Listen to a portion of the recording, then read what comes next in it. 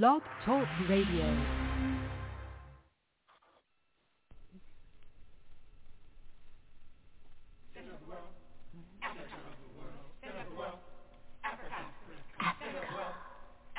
Center of the world.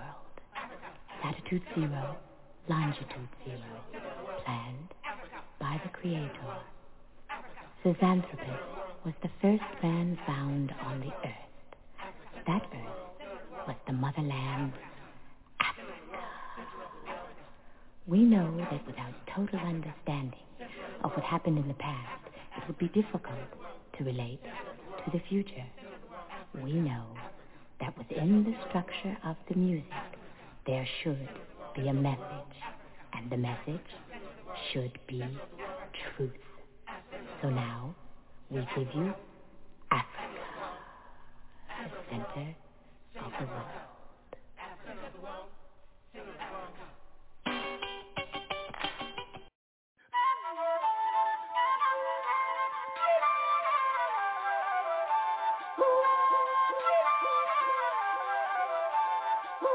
So vast, so great, the African embrace.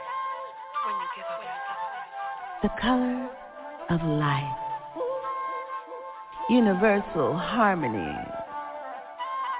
The earth supports our conscious effort for sustained humanity. Uplifting together in our strength. Human beings.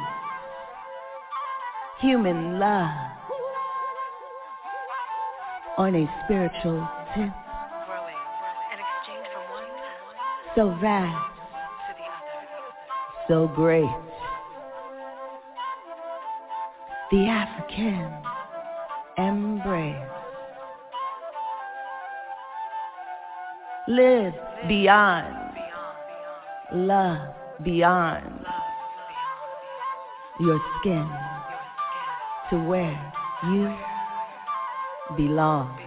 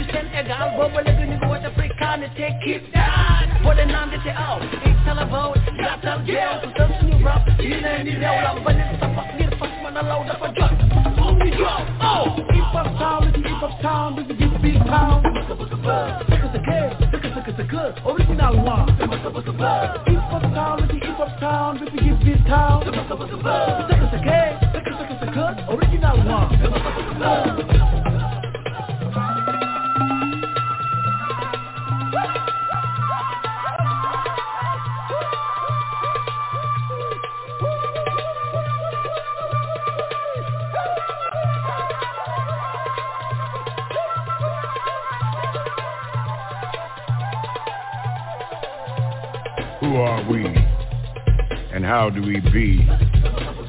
We are doo-wop and bebop and hip-hop, and we don't stop. You see, it started a long time ago, and it wasn't a show. We gave birth to a style like a precocious child, feeling the passion for life, erasing away all the strife, telling our tales with verbal mail, putting honey on the blade, creating language to persuade. share who we've always been. Always a blessing, never a sin. We are doo-wop and bebop and hip-hop, and we don't stop. It's our mother gave birth to everyone on earth. So we echo her call and always walk tall. Because we're hip to the world, so we create black pearls that everyone can wear, that everyone can share. We can't live in despair, so we shine everywhere. On and on. On and on. On and on.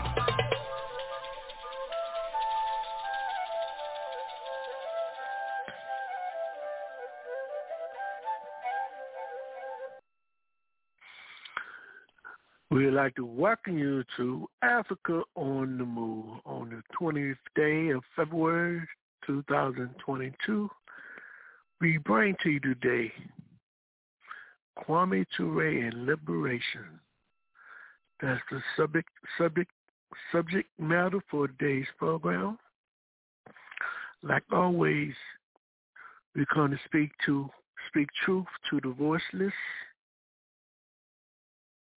as well as to speak truth to the powerful. We come to say we'd like to have your participation by joining in these various discussions that are having an impact on our communities.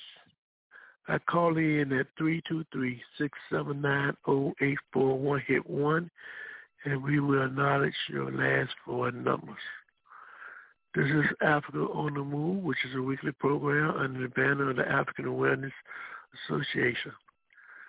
Any comments, views that you would like to write or share with us, please do so by emailing us at africaonthemove2@gmail.com. As your host, Brother Africa, like always, we have a panelist, political analyst and panelists who will speak to the theme tonight and share some of their thoughts on some of the issues and concerns that are going on in the world as it relates to the interests of our people. So like always, you know how we get started with our party on this program. We first open the program up, we'll introduce to you our political panelists and analysts, followed by the first segment of what's going on in your world and community, and then we'll speak on the day's theme, which is Kwame, Ture, and Liberation. So that's the order for today. So let's get started with our party by welcoming and saying hello to Brother Haki. Brother Haki, welcome to Africa on the Move. Brother Haki, come on in. Thanks for having me. My name is Haki Kamati Nishoki, and currently I'm with African Awareness. And of course, Brother Africa, you know my thing is all about institution building. But let me just share this information with you. I think it was very, very timely. Recently, in the British press, it was reported a Dr. Adam Ture was allegedly attacked by a 17-year-old. Now, opposed to Dr. Ture espousing, vindictiveness toward the 17-year-old youth who stabbed him, he expressed some remorse in terms of being stabbed. His only concern was that the young man understand the kind of condition he created for him, by stabbing him. But the kind of vindictiveness, the kind of malice toward the young man was not evident. And for me, that struck me as kind of unusual, particularly in the context of how capitalism works. One of the things capitalism does, it does a very good job in terms of facilitating vindictiveness. So we got a population of people who are vindictive. And this kind of, this lust for revenge is something that's very characteristic of capitalism. And one of the things that when you think about it, when you think about in terms of how capitalism operates, it creates so many enemies. Even when the creation of enemies is diametrically opposed to the interests of the U.S. economy, it do so anyway because the drive for vengeance is so strong. And it seems to me this whole question in terms of vengeance is something that, I felt that I have to discuss on some level in terms of understanding that it's not necessarily when we talk about capitalism about economics, it's about other things in which we often don't talk about. But in any event, Brother Africa, having said that, I want to share this piece with you. I want you to check it out. And that's Vengeful Capitalism.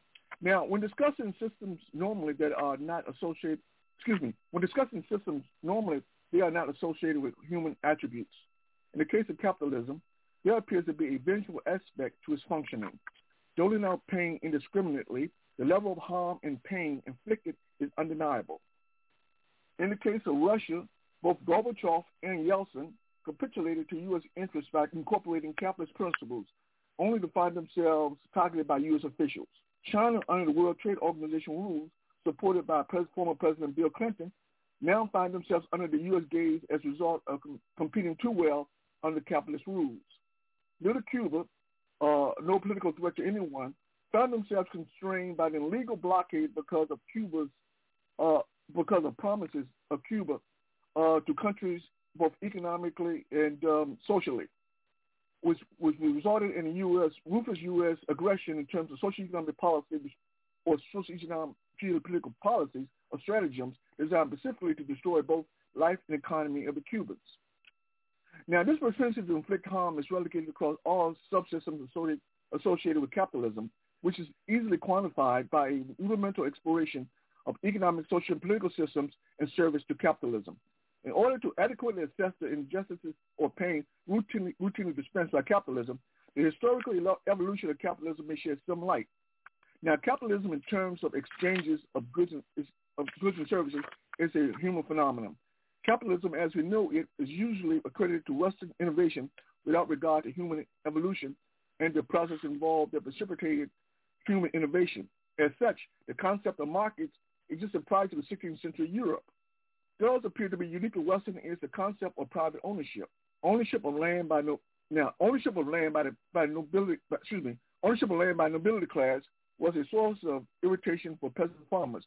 But with the rise of towns, the power to control land rents by nobility were weakened, giving rise to some among the peasants who were given the opportunity to practice bourgeois politics where private ownership found newfound legitimacy. Now, legitimacy of communal assets like land, water, and raw materials gave way to an individualist ethos that justified individual gain at the expense of others, using or benefiting from resources that existed on the earth long before human evolution. Now, assumptions arose highlighting the value of capitalism's individualistic appeal. Adam Smith's book, Wealth of Nations, reasoned increased profits to private entrepreneurs increases collective wealth and prosperity. What he failed to recognize was that altruism or the concern for others and capitalism, individualism, are opposing forces. The more confounding aspect of capitalism lies in the assumption economic growth is perpetual. This philosophy, in part, was the rationale for slave trading companies established in Amsterdam, London, and Paris. The notion there existed an endless stream of black bodies for enslavement blinded them to the fact resistance was inevitable. Now, in a more contemporary aspect, the printing of currency by the Federal Reserve is an indication of this allure to individualism. Making money available for corporations and the wealthy only compounds economic problems as these individuals use their wealth to buy up more assets like land, houses, and stocks, which artificially pumps up prices. Given declining wages over the last 30 years and the ensuing inflation unofficially at 15%, the market bubble created inevitably will burst as a result of governmental debt, ushering in more death and destruction. Oddly enough, compensating a tiny sector of the population while impoverishing the majority of the population as a testament to free markets suggests a real irony. Free markets suggest non-government intervention in economic affairs. Ironically, the history of intervention by governments have long existed under capitalism. During the feudal age in Europe, royalty would sanction overseas excursions in search of colonies to colonize. Members of these overseas expeditions were granted charters specifically to conduct trade as merchants, while ensuring they act as a monopoly for all business activity. Under this contractual agreement, colonized people had no control or input about the plunder of their resources. In fact, concerns about the plight of indigenous people were not even an afterthought. The only concern was the level of brutality sufficient enough to subdue colonized people. Ensuing deaths merely translated into higher profits. Now, the role of free markets should not be taken lightly. Now, free markets have many names, and the process to arrive at free markets have manifested much inequality and pain.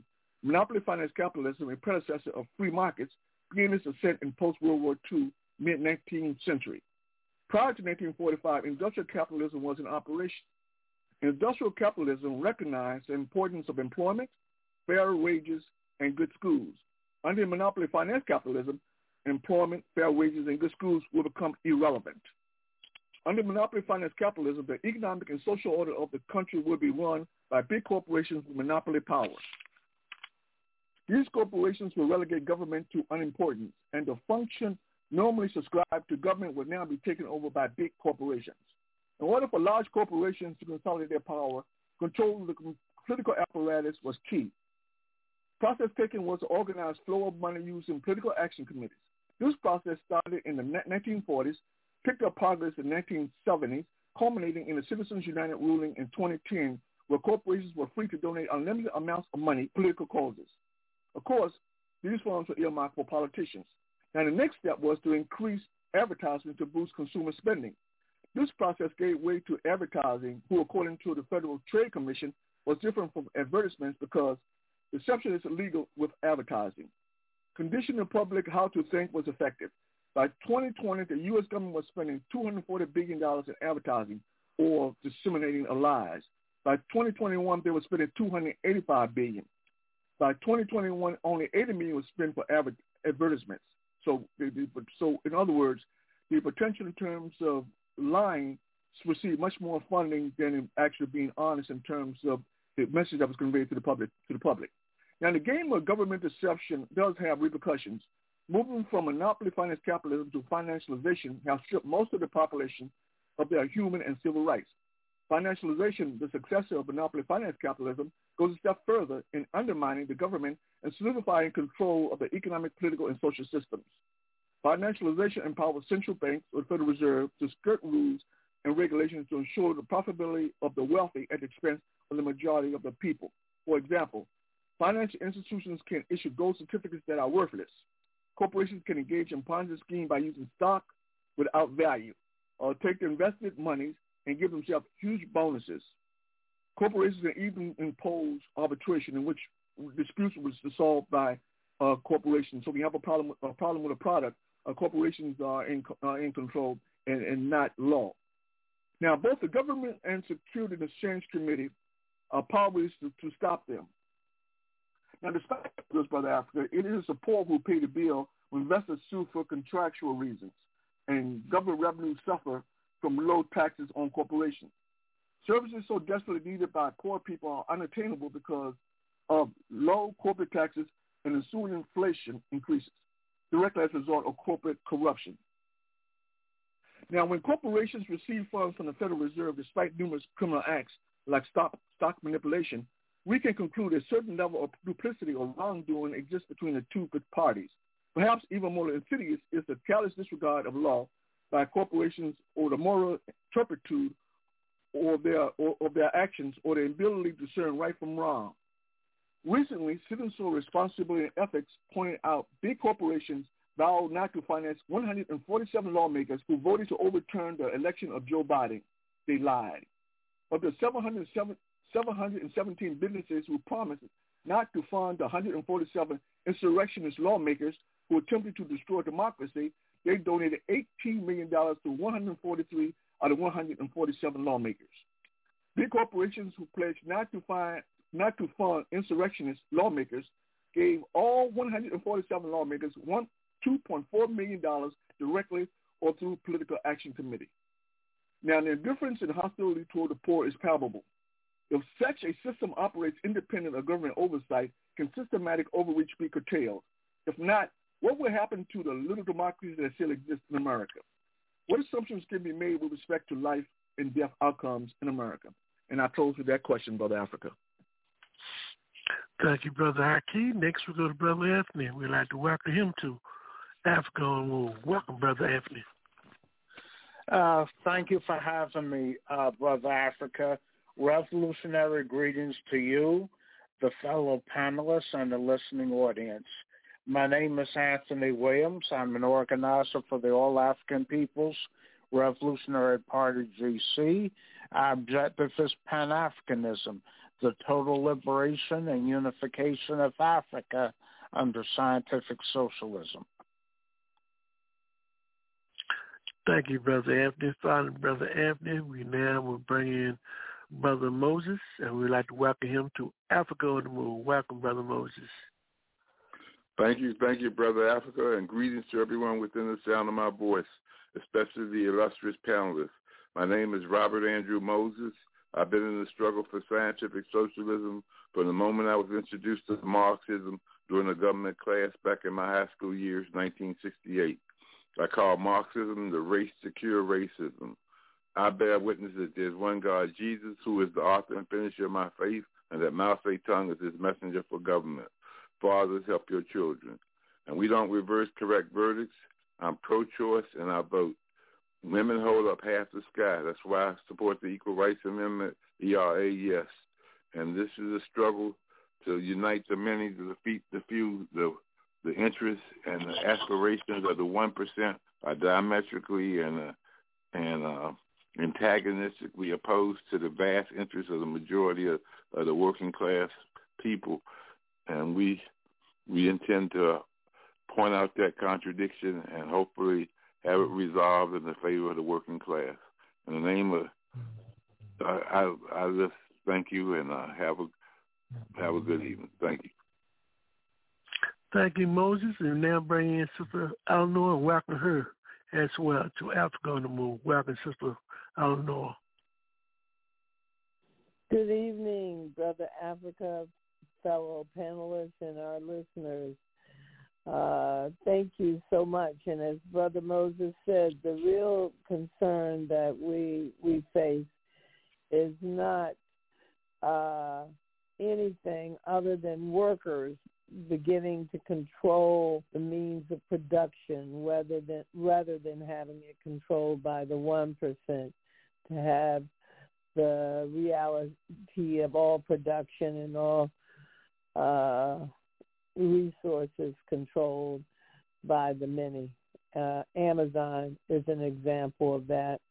We see that this week Amazon workers are being threatened to have minimum wage jobs if they attempt to organize unions. So we stand in solidarity. I stand in solidarity with the Amazon workers as well as the Palestinian people and also the Afghanis. Right now there's a huge problem with health care and the care of children. Thank you so much for having me this evening, Brother Africa. And I look forward to the comments and the analysis made by the fellow analysts this evening. Thank you, Sister Eleanor. And we now bring in Brother Maurice, and we will welcome him to Africa on the Move. Welcome, Brother Maurice.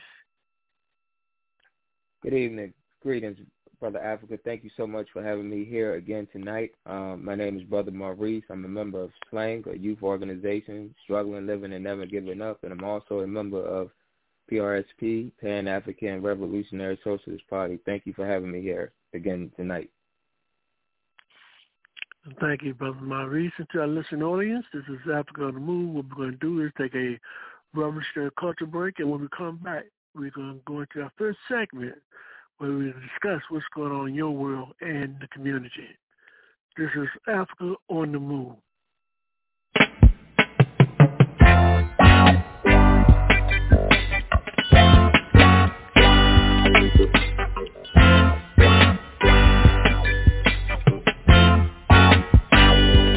Don't you where you come from? As long as you're a black man, you're an African. No mind your nationality, you have got the identity of an African. 'Cause if you come from Clarendon, and if you come from Portland, and if you come from Westmoreland, you're an African. So don't care where you come from, as long as you're a black man, you're an African. No mind your nationality, you have got the identity of an African. Cause if you come from Trinidad, and if you come from Nassau, and if you come from Cuba, you're an African. So don't care where you come from, as long as you're a black man, you're an African.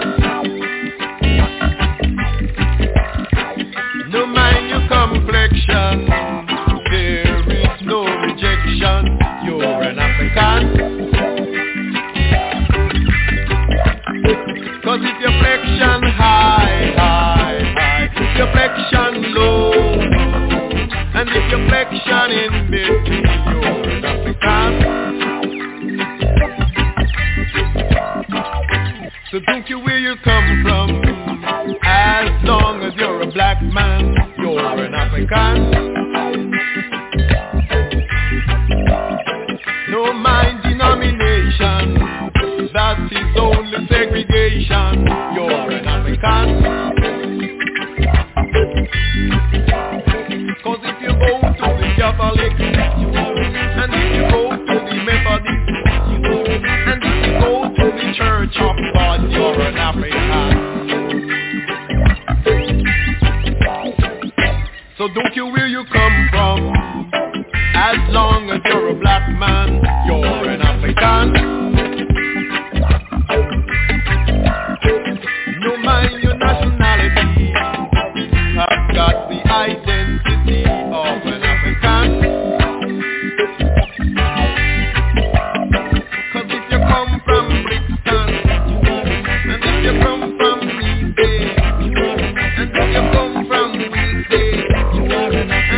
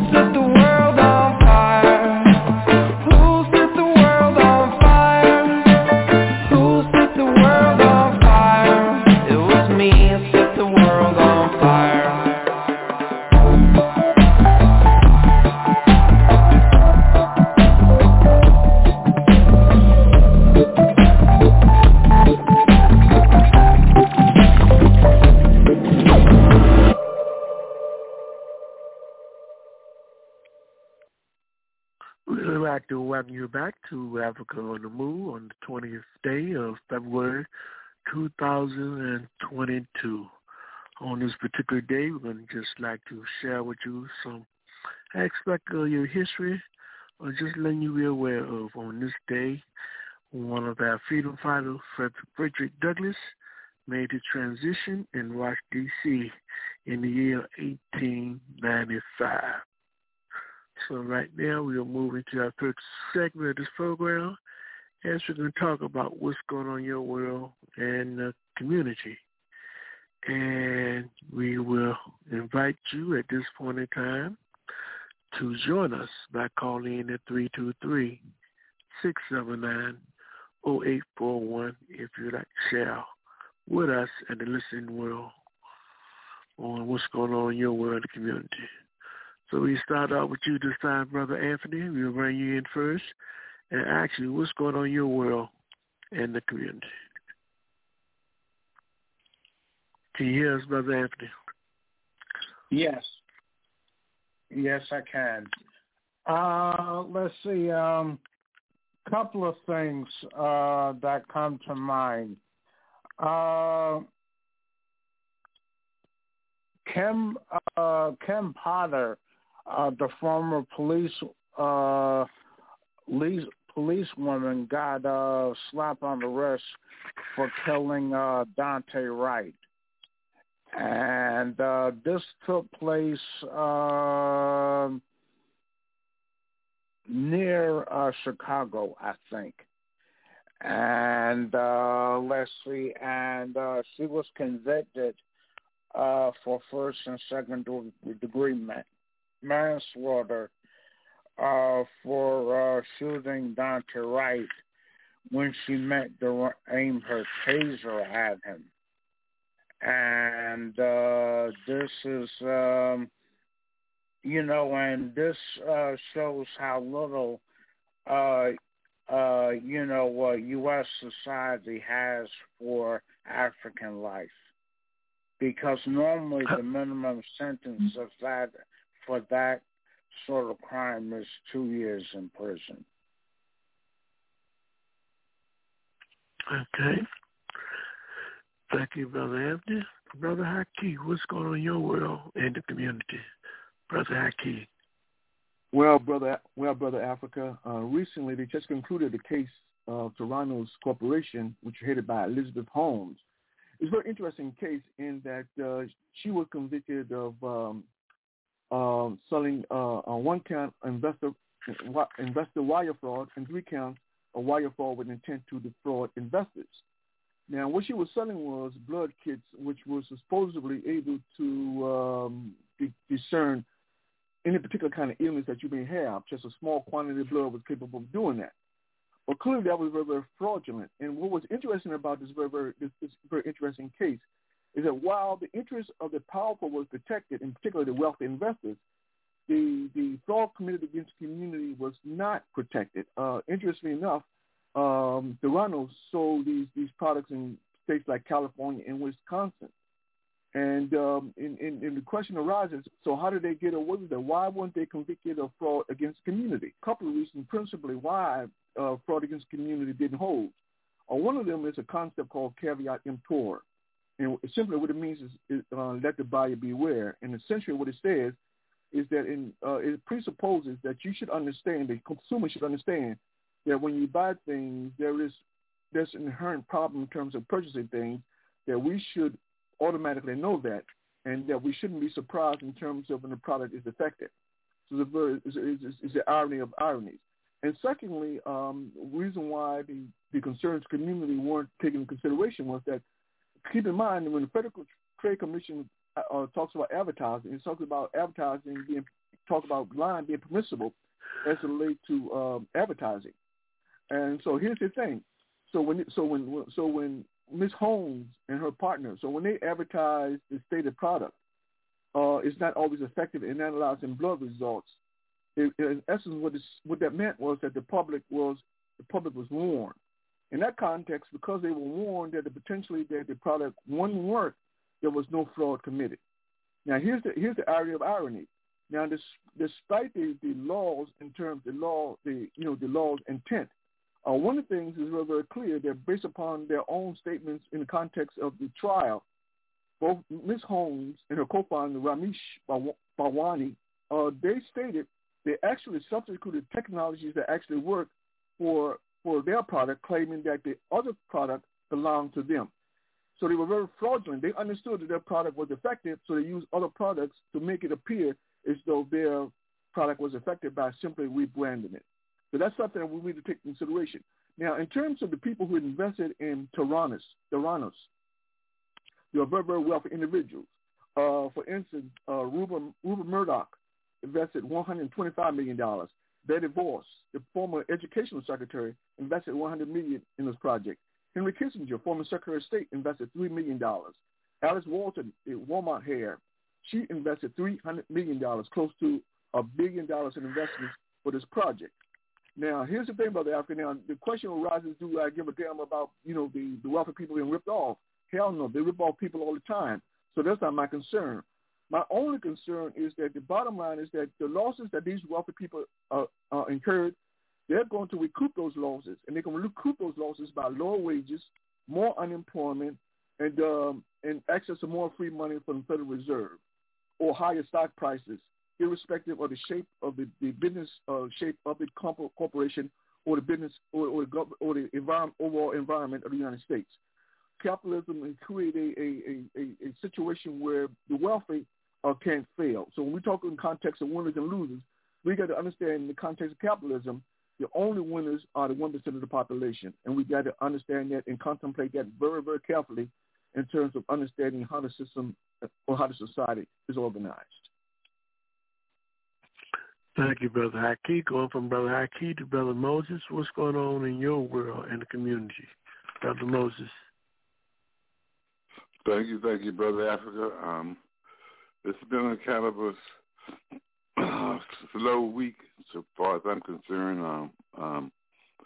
The president's still running around the country doing his thing.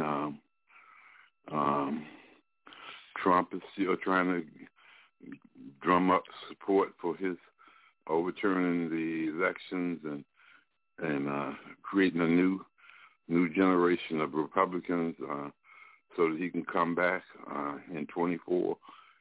And I don't know, it's been an interesting situation. I'm not sure if anything stands out extraordinary. The Russian situation, the U.S. is drumming up war beats and saber-rattling and determined that they are on a war path, and hopefully Putin won't go for it, and we will see peace. Thank you. Thank you, Brother Moses. Going from Moses to Sister Eleanor. What's going on in your world and the community, Sister Eleanor?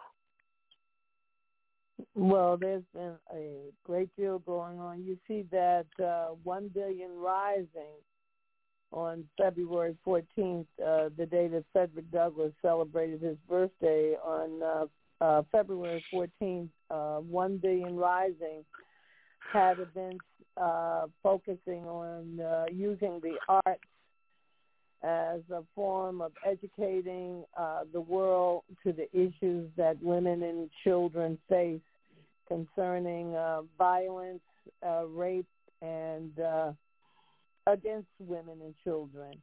So that's a big activity, 1 billion rising. Also, as Brother Anthony said, we saw this soft sentence given to the woman who used a gun instead of a phaser. But we also see the feds have picked up the trial of Audrey in Georgia, and whether or not that will be seen as a human rights violation is yet to be seen. But I think the 1 billion rising is an important issue that folks can participate in that are interested in women's rights. And we also should focus on the issue, as we did, of sex workers and drugs. I think that all forms of prostitution should be legalized. And I also think drug paraphernalia and drugs should be legalized. We would empty our prisons of women and youth if we would simply legalize those two things. So that's what's going on, and I stand in solidarity with the Palestinian people. They are not invisible, nor are the people of Yemen. And I feel deeply for the women in Afghanistan who generally have their children at home with midwives having no basic medicines, and similar to what just what's happening in Yemen, what's happening in Afghanistan. And also I stand in solidarity, Brother Africa, with the Cuban people who are dealing with this decades-long this blockade. It's outrageous. And what President Biden is threatening, and while we're beating war drums, we need to stand back and stand down, because we don't need another war, and we seem to be moving from war to war. No one's benefiting but Lockheed Martin and the big old war machine. So we need to stand down, and the people have to rise up and let it be known that we will not participate in another war. Thank you, Sister Eleanor. We now go to Brother Maurice. Brother Maurice, what's going on in your world and the community? Yes. As of right now, as we all know, Africa is on fire, and Africans are in the fire, and the masses of other poor people, other people who suffer from oppression and poverty are on fire. But I want to focus on some more worldwide, but a couple of examples here in the United States of America. It's a war. It's an ongoing war on Black history, African history, African culture, Black culture, right here up in the United States. It was the Washington Post that's highlighting some of these wars, the ongoing bomb threats in HBCUs. But you have all going on with Black education or Black groups.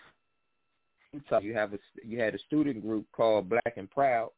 The principal had the name change, and a New Hampshire to discuss on current events and a unit about race and economics, but that is no more. That's not existing no more. So you have in 13 states so directives govern how race can be taught in schools. In some cases,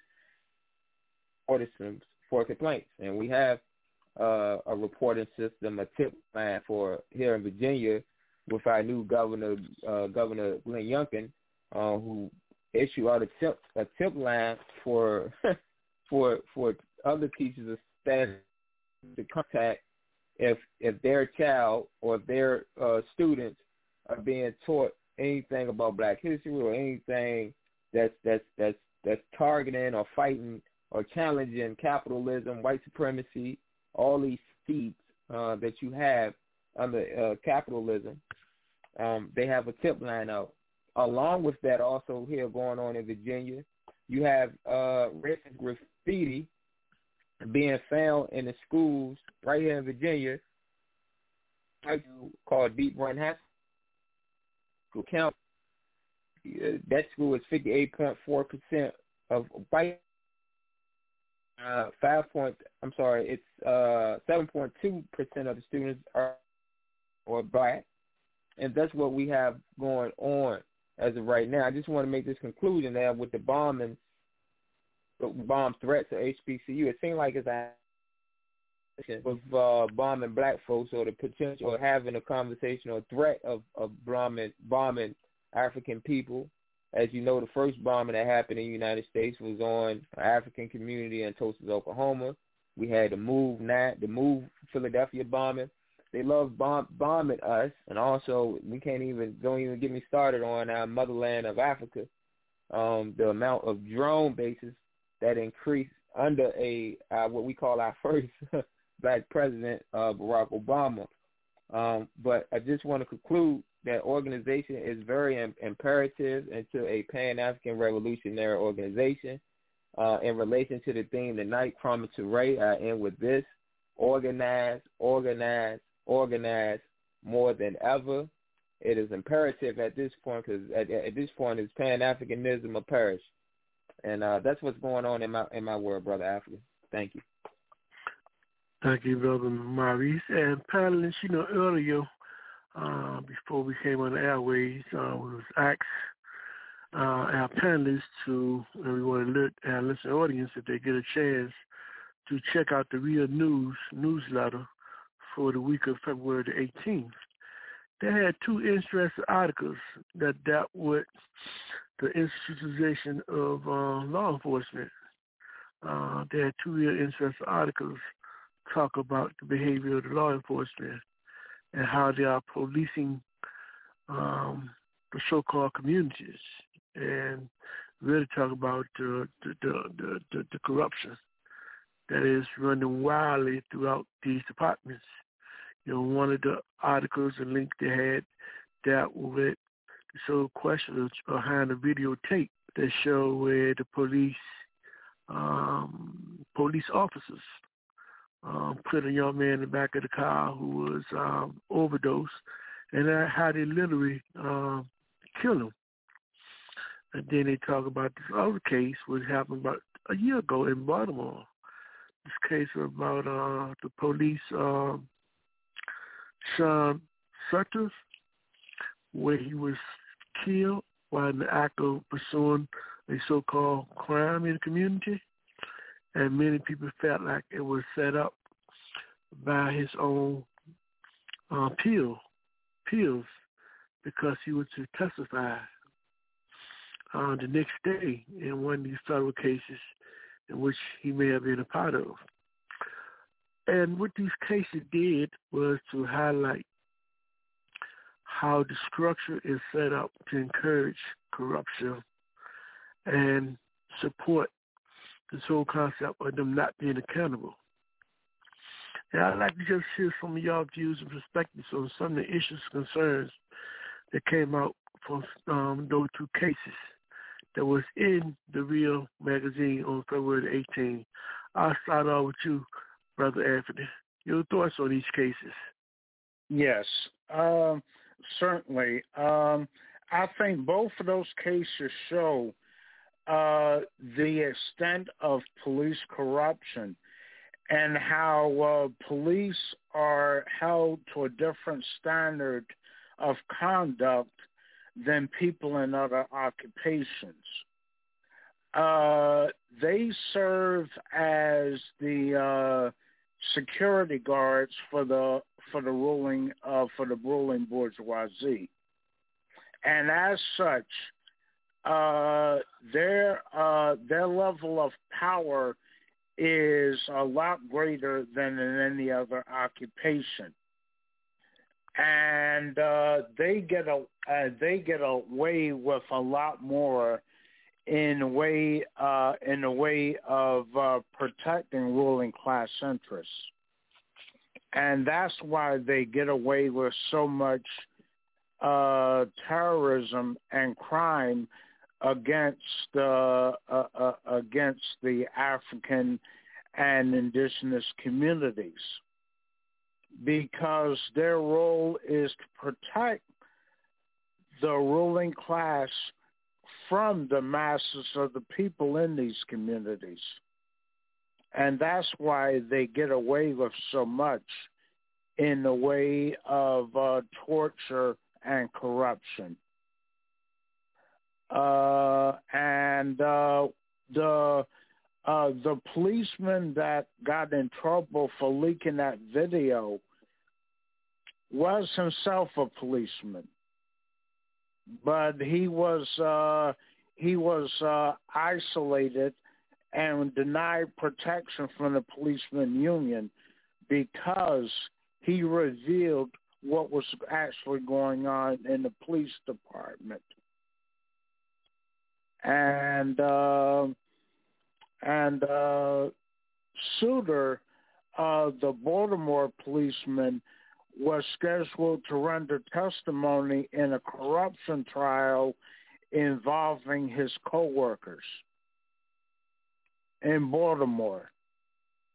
And so let's see, the police will resort to anything to protect their profession, including sacrificing their own, in order to maintain the blue wall of silence that is called.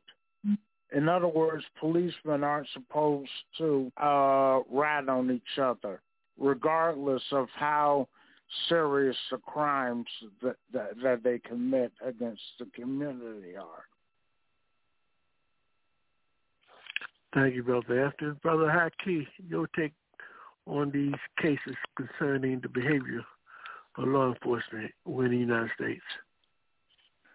You know, Brother Africa, one of the things we have to be very, very clear on is that a lot of these cops come to these positions with the same biases the overall population of society has. In fact, those cops who have that kind of tendency toward racism or to view racism favorably are more likely to be hired by cops, simply because these kind of individuals show a great deal of deference toward the system at large. In other words, their position is very, very clear that anything that, quote unquote, is in opposition to the system is in fact a fundamental threat. And so therefore nobody should be surprised when you hire large groups of people with that kind of mindset that they're going to victimize those people they perceive as a fundamental threat to the system. And clearly, when you talk about the oppression of African people in America, then clearly, I don't think anybody would be surprised when I say, that the quintessential enemy in the context of American society has always been African people. And so therefore, when we talk about a situation where these cops actually, knowing this guy needs medical care, but intentionally leave him there so he can die, they understood that not only was their action sanctioned, they understand also that they could get away with it simply in terms of rules and regulations as they present themselves in the police departments. One of the things is that what is priority in terms of police departments is productivity. So in other words, you want to demonstrate just how well you're doing in terms of police the community, and the way you do that is with statistics. And so therefore, if you have the quote unquote alleged perpetrator, in captivity, then there is no hurry in terms of getting to the hospital. What the priority is to make the documentation that you got a potential perp, in custody. And so therefore, from a systematic point of view, the people in positions of power understand fundamentally that, such policies empower cops to actually create scenarios in which people needlessly die simply because those positions of power see they're serving the interests of the system at large. Now, with respect to the Baltimore undercover cops, Brother Africa, what can I say? Cops and corruption go hand in hand. I mean, that's not hyperbole by any stretch of the imagination. That is a reality, and so we can look at throughout the country. We can see cases in terms of corruption. When we talk about in Baltimore, I'm talking about the undercover cop being killed. Nobody be surprised. The moment that he decided that he was going to, in fact, reveal the underside or the dirty side of Baltimore policing, his days were numbered. And that's very, very clear. One of the things, brother, just to highlight, Brother Africa, in terms of this propensity, in terms of, this corruption and this kind of dirt that is so much part of policing in the United States. I want people to draw in mind, to keep in mind, I'm going to raise a couple of things where people should contemplate very, very carefully. The first is a case involving Larry Davis, the former Larry Davis. He changed his name to Adam Abdul Hakim. This was a brother in the Bronx, New York, right? And he was a drug dealer. It was alleged his brother bringing in $1 million a day. Now, this was possible because this brother was provided rocket launchers by the New York Police Department. Of course, once the scheme was divulged, those cops who were responsible for doing that did not get any jail time. They continued to work. A couple of them actually resigned, but there was no punitive punishment in terms of jail time for what they did. So when you think in terms of a rocket launcher being provided to someone, then certainly you can understand why he controlled vast areas of land for selling drugs, because who's going to challenge a rocket launcher, technology capable of taking out a whole city block? So clearly this is just part and parcel in terms of how these cops operate. Also, Nicky Barnes, for those who go way back, in terms of, his proclivity in terms of drug dealing. Nicky Barnes was only successful to the extent he had a relationship with cops. If you ask any drug dealer anywhere in the world, anywhere in this country, you can ask any drug dealer, can they operate without the assistance of police department? They would tell you absolutely not. You will not understand, Brother Africa. We can go anywhere in this country and take us about half an hour to find out what the drugs are. You can drop us off anywhere in this country and it takes us about half an hour to find out what the drugs are. This notion that somehow the cops don't know who the drug dealers are, where the drugs are coming from, is nefarious. So clearly it just underscores the kind of corruption that is a part and parcel, of the how police operate here in America. But more importantly, Brother Africa, when we talk about distribution of drugs and dirty operations being employed by cops, we got to keep in mind this serves a much broader purpose. In particular, when we talk about the dissemination of drugs in the African community, we're hopping back to the Iran-Contra affair. Remember that when the U.S. took the guns, sold the guns, sold the weapons to Iran. Iran then sold the money went to the Contras. The Contras then provided the U.S. with drugs. The drugs were sold, disseminated, in the African community specifically. And we know about the case of Freeway Ricky Ross in terms of how he distributed, how he played a role working with the government, the CIA specifically, in terms of disseminating drugs in the African community. So all of this goes hand in hand. So when we talk about, the propensity for cops to engage in crooked behavior, and we talk about dissemination of drugs, the two things go hand in hand. And so they all, as Brother Anthony alluded to, they all serve one interest, and that is to support the interests of the ruling class, pure and simple. And so for us to understand that fundamentally in terms of the corruption that exists in society, the only way we're going to circumvent it or prevent this from happening to us, we have to become extremely organized. We have to. If not, then we suffer the consequences. It's that simple, Brother Africa, and I'll close with that. Thank you, Brother Haki. Talk to me, Sister Eleanor. What was phenomenal was Mr. Laurie, the officer seemed to know that he had fentanyl, but they waited 1 minute and 38 seconds before they even, after he had been placed in the car, and he received no medical attention, and they didn't make any effort to give him the shots that they carry that can help revive someone on the spot, or to call an ambulance or anything. And the officer that was the whistleblower is the one facing all the time, as the previous analyst had said.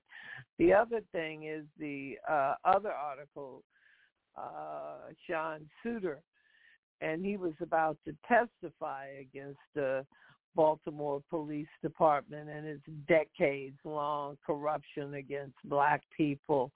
And he was found shot in the back of his head with his own gun.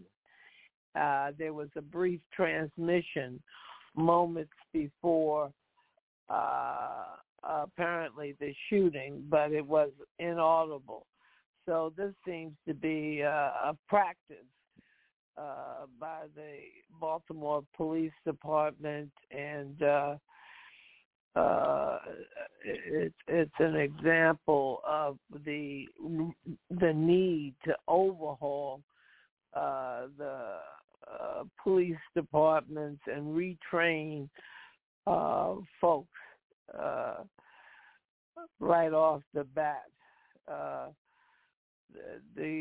The missing evidence that made makes Detective Sean Suter's death even more mysterious is also up to question in the transcripts. So both articles are very revealing, and it shows how little life means, Black lives mean, and it's right here at home. People being murdered every day by the police. Thank you, Sister Eleanor. Brother Maurice, talk to me. Yes, man. That video with the brothers it was another gruesome, traumatic. Every time we watch these videos and see these footages of us, man, getting treated like worse than roadkill, getting worse than deer that they hunt for a sport, is quite sickening, and it explains to the trauma of epigenetics that we are dealing with, man, passing it down from generation to generation of the horrors. I just want to connect something real quick to something else. Now, with the CIA, CIA to the department, to these police department or to the FBI, however you want to frame it, right? They all related. They all represent the state of this government, of this system, the United States government. But they had, you always hear about J. Edgar Hoover, right? J. Edgar Hoover. But you don't really hear about this scientist, if you will, who worked in the CIA by the name of Sidney Gottlieb. Or Gottlieb. I hope I'm saying his name correctly. Sidney Gottlieb. It's important that we understand his name and understand who this individual is. His last name is spelled Gottlib. I urge listeners or whoever is not familiar with this gentleman. He's not even a gentleman. He's just a hound. He's a sick individual who works with the CIA. Now, this Sidney Gottlieb was behind the operation of developing truth serum, if you will, and administering LSD to be thrown on a media building or radio system out in Cuba. He also is it was a TV station. He was trying to spray the TV station in Cuba with LSD. He's also the guy that's behind this making, because Fidel Castro was alleged he loved scuba diving. He was the guy that was trying to develop a scuba as to be distributed or to be presented to Fidel Castro as a gift to eventually kill him and suffocate him. Last but not least, he is the same guy that manipulated this toothpaste poison to kill Patrice Emery Lumumba. Now, I say all this to say that these people know what they're doing. And when I look at this video of these police officers holding this guy's nose, they killing him. They holding this brother's nose, talking about open your mouth. How the hell he gonna open his mouth? Hey, you killing him? He can't breathe. You got his nose clipped. Then you take a baton and you're going to stick a baton in his mouth. It remind me of a scene from slavery or a movie. I wasn't there. Nobody was there then in slavery and slavery dealing with lynch because we still enslaved, right? But I'm talking about what you see on the plantation, how they pricked and prodding this guy with their baton in his mouth looking for drugs. This man is dying. And they got his nose clipped. It's illness. And this guy and the CIA and all these state represented organizations, they represent the same MO. They don't give a damn about the masses of people, specifically African people. They don't give a damn about poor European people here. They don't give a damn about you if you're listening. They really don't. And it's imperative, like I stated at the beginning of the show, and as all of the panelists, Brother Anthony, all words of Kwame Ture, you have to organize more than ever And as for scientists at this point, because you look at the CIA, you look at the FBI, they're organized. Oh man, they're organized teeth and nails. It's not just about having police officers with guns. They got scientists in the lab manipulating stuff, trying stuff, coming up with stuff. They have their technicians, they have their architects, they have everybody on there what they're trying to do to keep themselves in power. Now I urge us, we have to do that. But poor people, we have to do that, especially African people. Because in Africa is catching hell, as we stayed over and over on this show.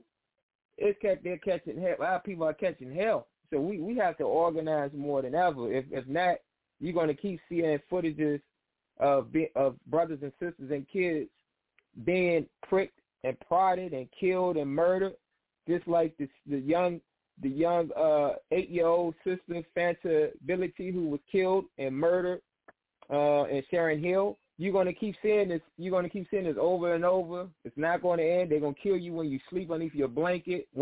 They got a key to your apartment. Walk in your house. This is what it is, man. It's on a daily basis at this point. So we have to organize more than ever. That's my contribution to this portion. Thank you, Brother Maurice. Brother Moses, talk to us. Yeah, I'm sitting here thinking about I missed something on current events. There was a brother and an Anglo brother and an African brother duking it out, and someplace it's caught on video, and the Anglo hit it, started it evidently with a strike and a blow to the head or something, and the police came rushing in eventually while they were scuffling and separated the two of them. But the Anglo brother was allowed to sit down and watch as the two police turned their attention to the brother and handcuffed him, and was pinning him to the ground with their knees on him and all that crap. And it's just interesting that white skin privilege allow him to be the good guy automatically, and that who need to be constrained was the African brother. It's very interesting. I'll leave it right there. Thank you. Yeah, I think it was in the state of Maryland at that video clip you talking about at a mall, Brother Moses. The European may start picking at the African who was a smaller brother in stature, and the video clearly showed that he started everything. But as usual, when the cops came in, they totally went to denigrate the African brother by handcuffing him and making it look like he really was, did something real criminal in the public eyes. And clearly just another indication of the imbalance between the so-called justice that for the last 400 years African people have to deal with. But in terms of looking at these articles that was in the Real News February 18 panelists, I'd like to get y'all to respond to this, and then we'll move on. And I think one point that the writer made at the beginning, which I think is very crucial in terms of understanding our situation and knowing who the enemy and how they operate. She stated that it's important for us to understand how things are structurally organized, how laws are put in place to encourage and allow and to allow this kind of behavior, more so than that to anything. Now, in these cases, one of the points that came out that I thought was your interest was the area where they alluded to not only were they covering things up in the police operation in the offices that they function out of, but also you had the media in cahoots and the politicians, the prosecutor and other politicians. They all were aware of it and were in cahoots in it. So we have a system that is, and I said system that is structurally organized in a manner to allow these to take place, while at the same time to protect that. What do you say to the realities of those individuals, the African people who want to change the system in the context of not just looking at the individual perpetrators who really commit the act? Start out with you, Brother Hackey. It could be your take on that phenomenon. Brother, well, first of all, the case of Brother Moses was referring to happened in New Jersey. Actually, it was in a mall in New Jersey. Now, okay. to your question, the structural nature of oppression. It is true. You asked the question, what can we do in terms of impact on those who believe that, in fact, the situation that we're confronted with is somewhat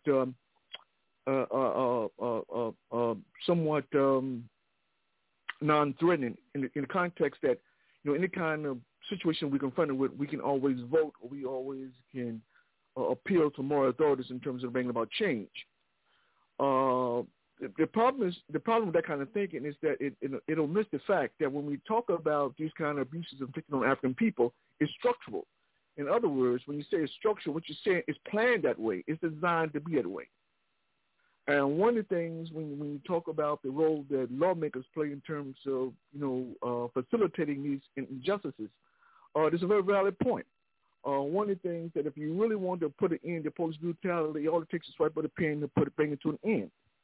Or simply for those police chiefs around the country who allow their troops to engage in discriminatory policing, bringing them out on charges would dissuade that kind of thing from going on. But of course, people in position of power don't want that to happen. They want the cops to feel truly empowered because their whole thing is, is that because the police represent the stormtroopers of sort, for the ruling class, they want them to have unfettered ability in terms of inflicting the maximum damage on those people they perceive, quote unquote, as the enemy. So clearly, this is structural, and I don't know if you can convince people, the structural aspect in terms of policing, because a lot of people want to believe, that when you talk about structural, they talk about, well, you're saying that a constitution doesn't exist. I'm not saying that at all. The Constitution, in fact, does exist, but the interpretation of the Constitution allows for these injustices to continue. And unless you're going to confront these injustices straight on in terms of, deliberation when it comes to law, then there's no conceivable way possible to affect or bring about a change that is so desperately needed in terms of the kind of male abuse, the kind of abuse being inflicted upon African people in the society. So clearly, Brother Africa, I think the structural dimension is very important. I think, but also one final thing in terms of the structural aspect. I think that, one of the things, earlier I alluded to the fact that when you talk about being productive, the question arises when in the context of being a cop, what is it to be productive? Well, if you work in a factory, productivity is characterized based upon how much you produce or how many packages you send through the machine per minute or so forth and so on. When the context of cops is a little bit different, so productivity is not assessed in terms of anything you do in terms of units. It's more in terms of the kind of the frequency of the paperwork. So if you can create a situation where you arresting large number of people, the paperwork reflects that reality. So in the context of the police officer, that is productivity. So in such a context, then one of the things is that if you want to be effective and you want to move up in the police organization, how do you do that? You get a reputation for locking people up. And that's when the discriminatory aspect of policing comes into play. Because if you're going to destroy people's lives in terms by locking them up, then clearly when you talk about, life lacking value, no one life has less value than African people. And so therefore you can rudimentally, arrest African people for all kinds of things, get them incarcerated, get them locked up, destroy their lives because their lives are inconsequential. Our lives not important. So we have that understanding, that structural understanding in terms of the system, in terms of how it operates. Then if we don't start thinking structurally, then we can't change this. we have to think structurally. Again, and this is important people grasp this, when you talk about, you can't talk about structure without talking about strategy and tactics. So whatever the cops do, we have to intelligently counter whatever it is that they do. That's how we discourage them. That's how we dissuade them from engaging in discriminatory policing. If we don't do that, then not only do they have the Constitution to hide behind in terms of the legitimacy of their barbarity, but also, just from a structural point of view, they're actually doing what those people in positions of power want them to do. And so, from that context, they're receiving this impetus that says that, you know, destroying, killing African lives is not important. Keep doing what you're doing, boys. It's a good thing. So against that backdrop, we got to be foolish to think that, you know, that somehow, or, that we're going to appeal to some moral conscience of people in positions of power, and somehow they're going to come to our aid. It seems to me, Brother Africa, after 400 years in this country, that it seems to me that it should be a no-brainer. It shouldn't be a discussion to be had.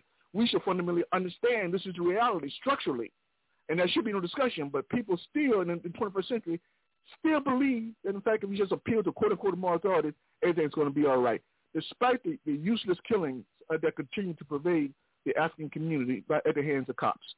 So clearly, Brother Africa, she has a very good point. The structural dimensions is something that, we have to begin to recognize, because if we don't understand the structural dimensions, we'll never be able to organize, to create, to innovate those kind of institutions, those kind of organizations that truly combat the issues, particularly when it comes to police brutality in the African community. Thank you, Brother Haki. Brother Anthony, clearly when you're talking about the necessity for organization, it shows that they are very organized. Because one of the things I alluded to earlier from these articles, that our people must have something to think about, give our people something to think about, is that they even concluded that the press were in with it, you have your computers in with it, and you have your politicians. So where we go from there, Brother Anthony, doing those realities? We have to organize as a people. We have to recognize that our oppression is systemic. It is not due to the fault of any of this or that other individual. Our oppression is systemic, as Brother Haki correctly alluded to. And the only way we can attack our oppression in a systemic fashion is through permanent mass organization. We have to get organized as a people. Voting is a start, but it is not sufficient, because it comes into question is, who do you give your vote to? And we have to take a more scientific and strategic approach than that. We have to form our own independent political organizations so that the people that we elect represent our interests and not the interests of the ruling class. And we have to get better organized than we have been. Organization is the key when you're facing systemic oppression. And this is a system. That's why the police behave in a similar fashion, regardless of what urban area of the U.S. you're talking about. Because it's a system. It doesn't matter what individuals you plug into that system. And we will only defeat the system through permanent mass political organization. That's the highest level of organization that you can have, and that's what we need more than ever today.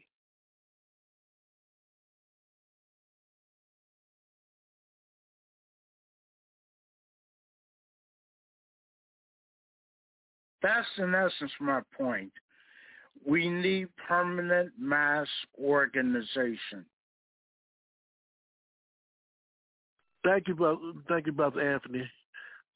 One of the things I want to do is direct this question to Sister Eleanor and Brother Maurice, one of the things that came out from these articles in the New Real newspaper, in the Real News newspaper on February 18th, they gave an example, and I think it was the local county area in the state of Maryland, where an African police chief was hired to come into this little small county, no more than about 2,500 people. And he took a different approach to policing in community. One of the things he did was he made different policies that he thought would be in the best interest of the community.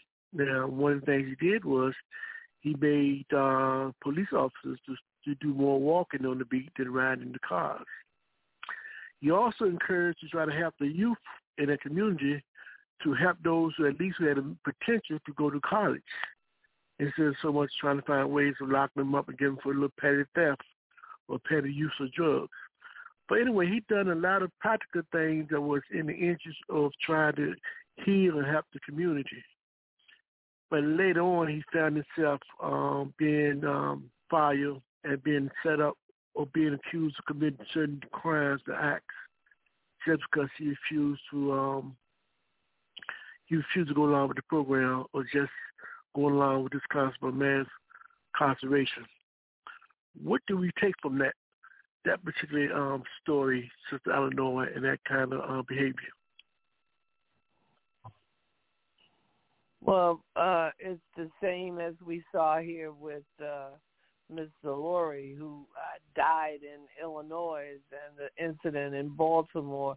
There seems to be a militarization of the police going on that's happening, since the Iraqi war. These veterans have come back, and they're getting ready to retire, and they're training others.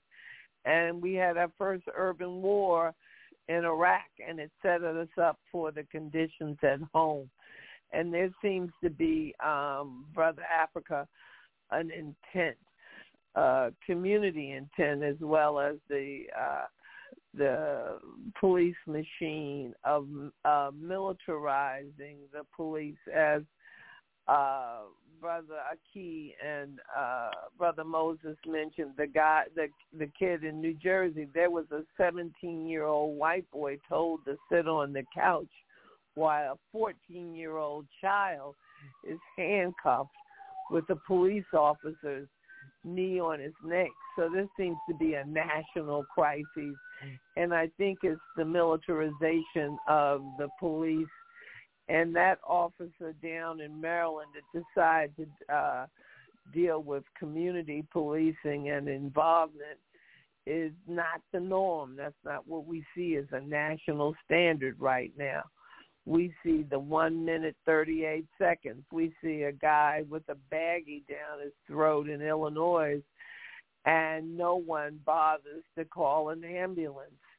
We see him overdose then and there, and no one knows what he's overdosing over. No one tries to get any help at all. And the officer, as you saw in that instance, that was supposedly to train officers.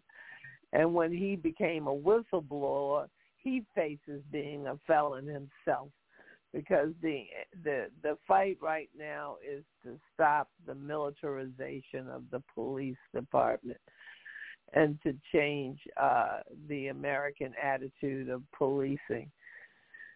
We have to educate the people to not think that having a military-style police with military weapons, military equipment on our streets are acceptable. It's not. It's not. It's not what we need. It's not what will help our children and help our community. We saw it in New Jersey. We see it in these two articles right here. What happened in Illinois, what happened to the officer later. We'll discuss what happened to the officer in Baltimore when he was going to testify and bring this to the attention of superiors above the local police department. So it's a struggle, and the fight is on, and we will not be defeated. The people will not be deceived. Brother Maurice, your response to this question: when you find people come into these offices and want to change the nature of their behavior and become more responsive to the community, they even view them as being enemy to the police agency. What do you make of how they dealt with this police chief who had all good intentions and he found himself up on the end, on the outside, being viewed as the enemy? Yes, I'm not surprised. For example, like when you look at, we talk about Baltimore, when you look at Marilyn Mosby, she was a representative of the state. She was the state prosecutor, the state attorney for Baltimore, Maryland.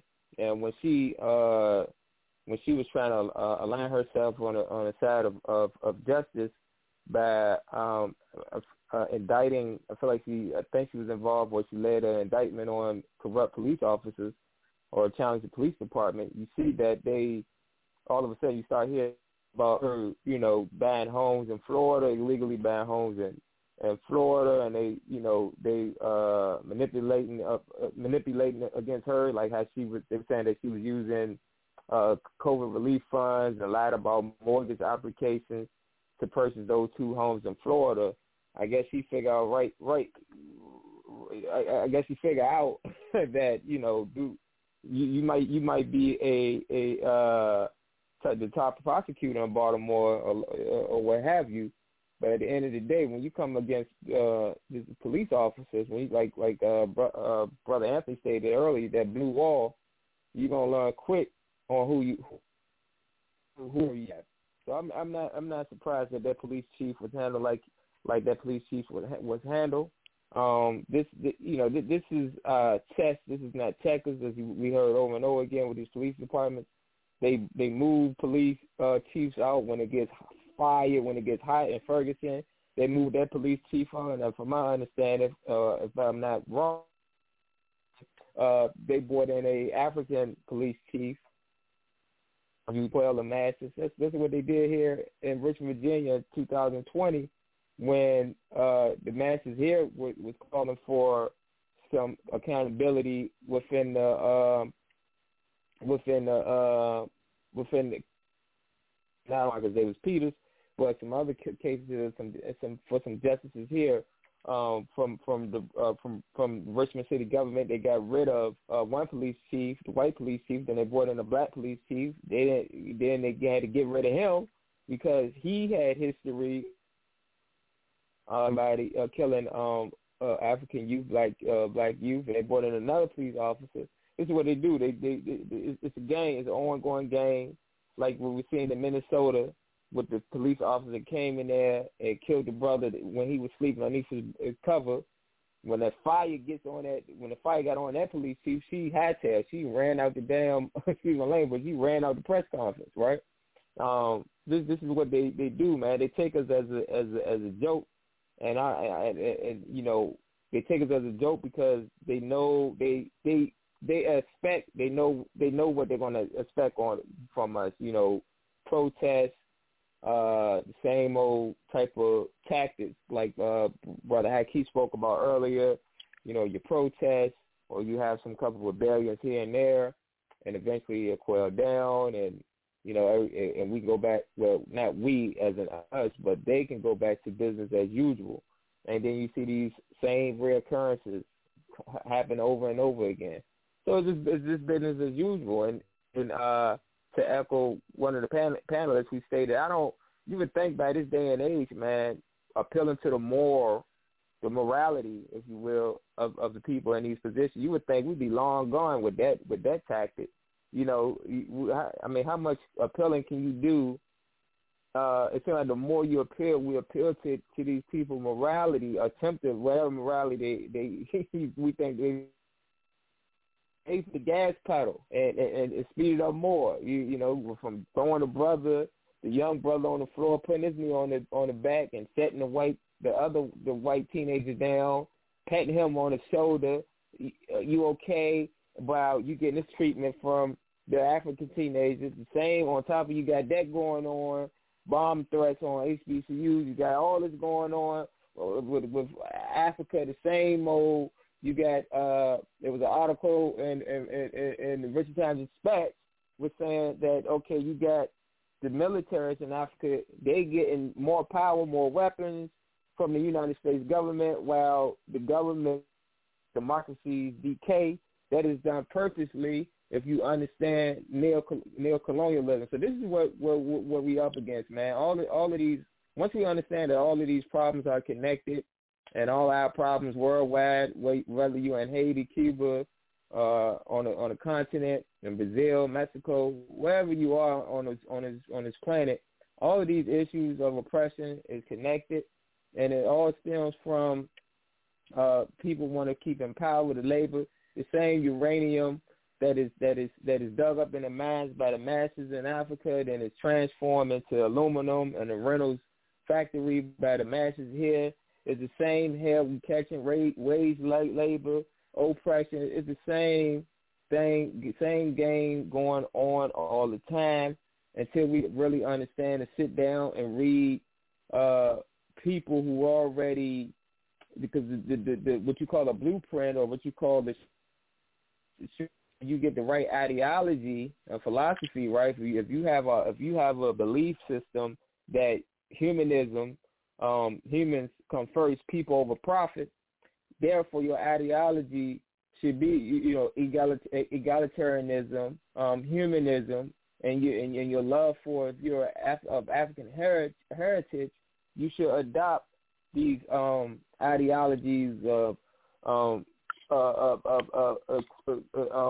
chromatism, Tureism. These the ideologies and the philosophies that's going to get us free. That's going to give us free, man. This is where we at right now. Okay, so make that transition to. Let's go, Brother Maurice. Finish your point.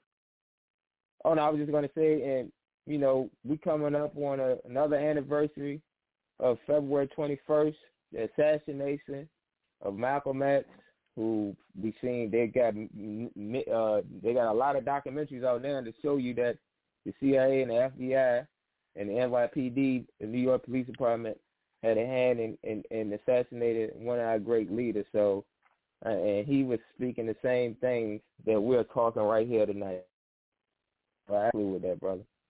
Thank you, Brother Maurice. Brother Moses, any final thoughts before we make our transition to our theme today, which is Kwame Ture and liberation. Many times, sometimes we need to review and reflect history, and we want to use this time today.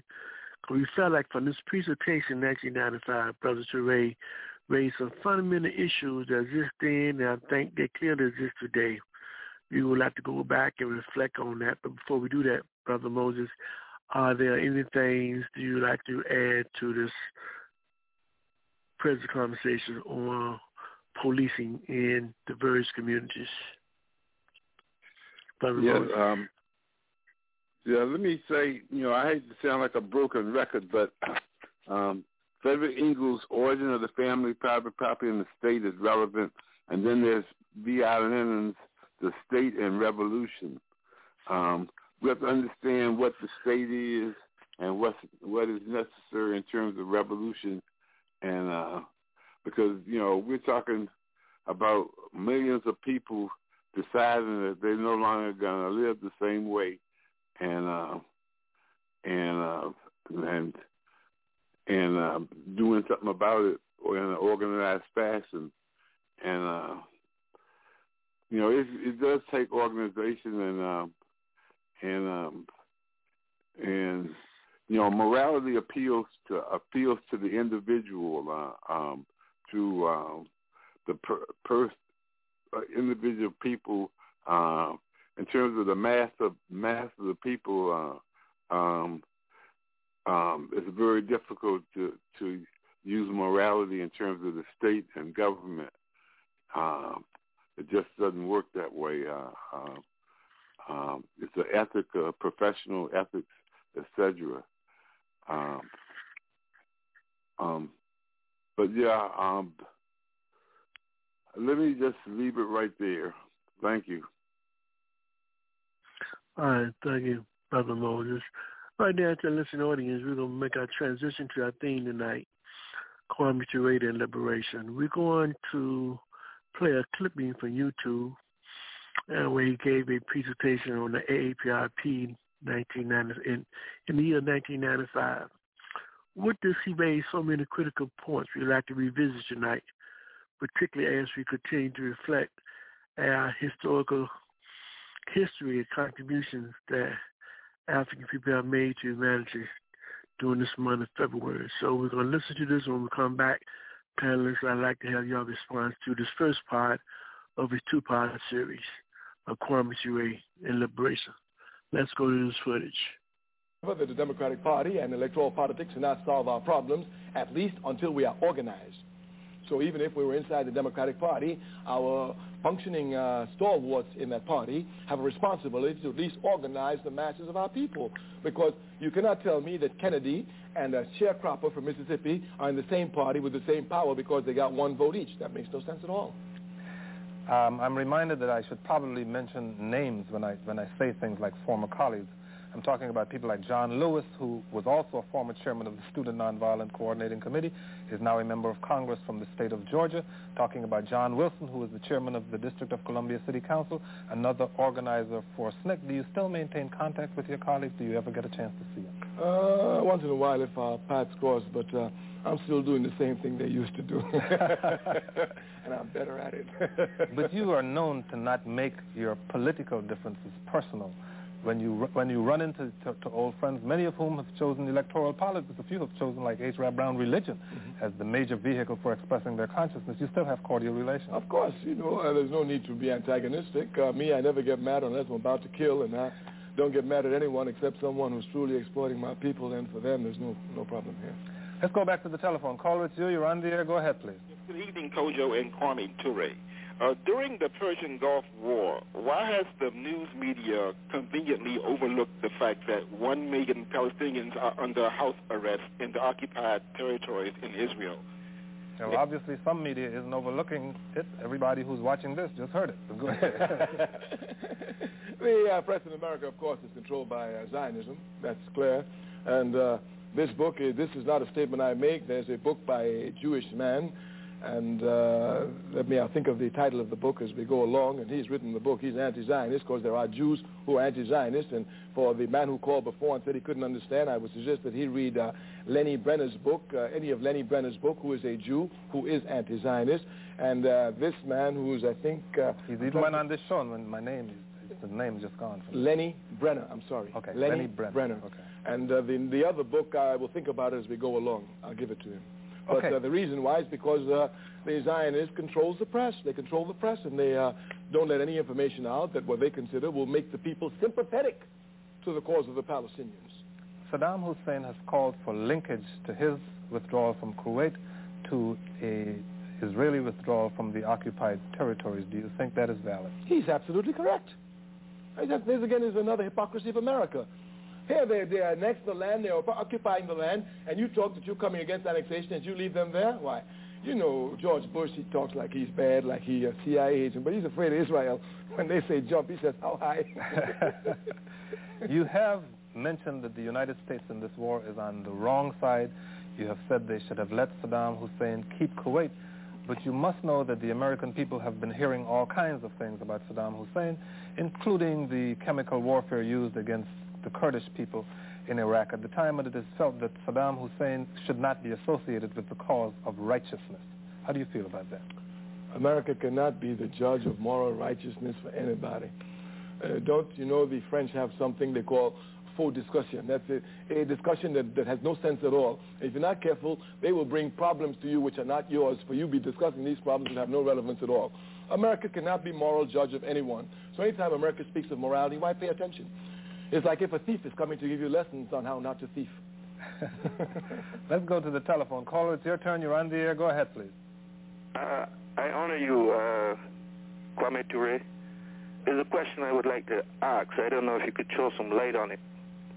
I understand that a few presidents now, including Ben Casey, and also Mr. Bush, has got a bank set up in Panama and are still sending all of the materials to South Africa that is supposed to be cut off at the moment. Could you throw some light on that, if you're familiar with it?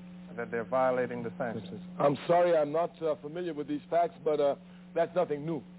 I mean, there's nothing that America can do in relationship to holding up racist and dictatorial regimes throughout the world that should surprise anyone. Nothing at all, especially when it comes to Azania, South Africa. First, America is racist.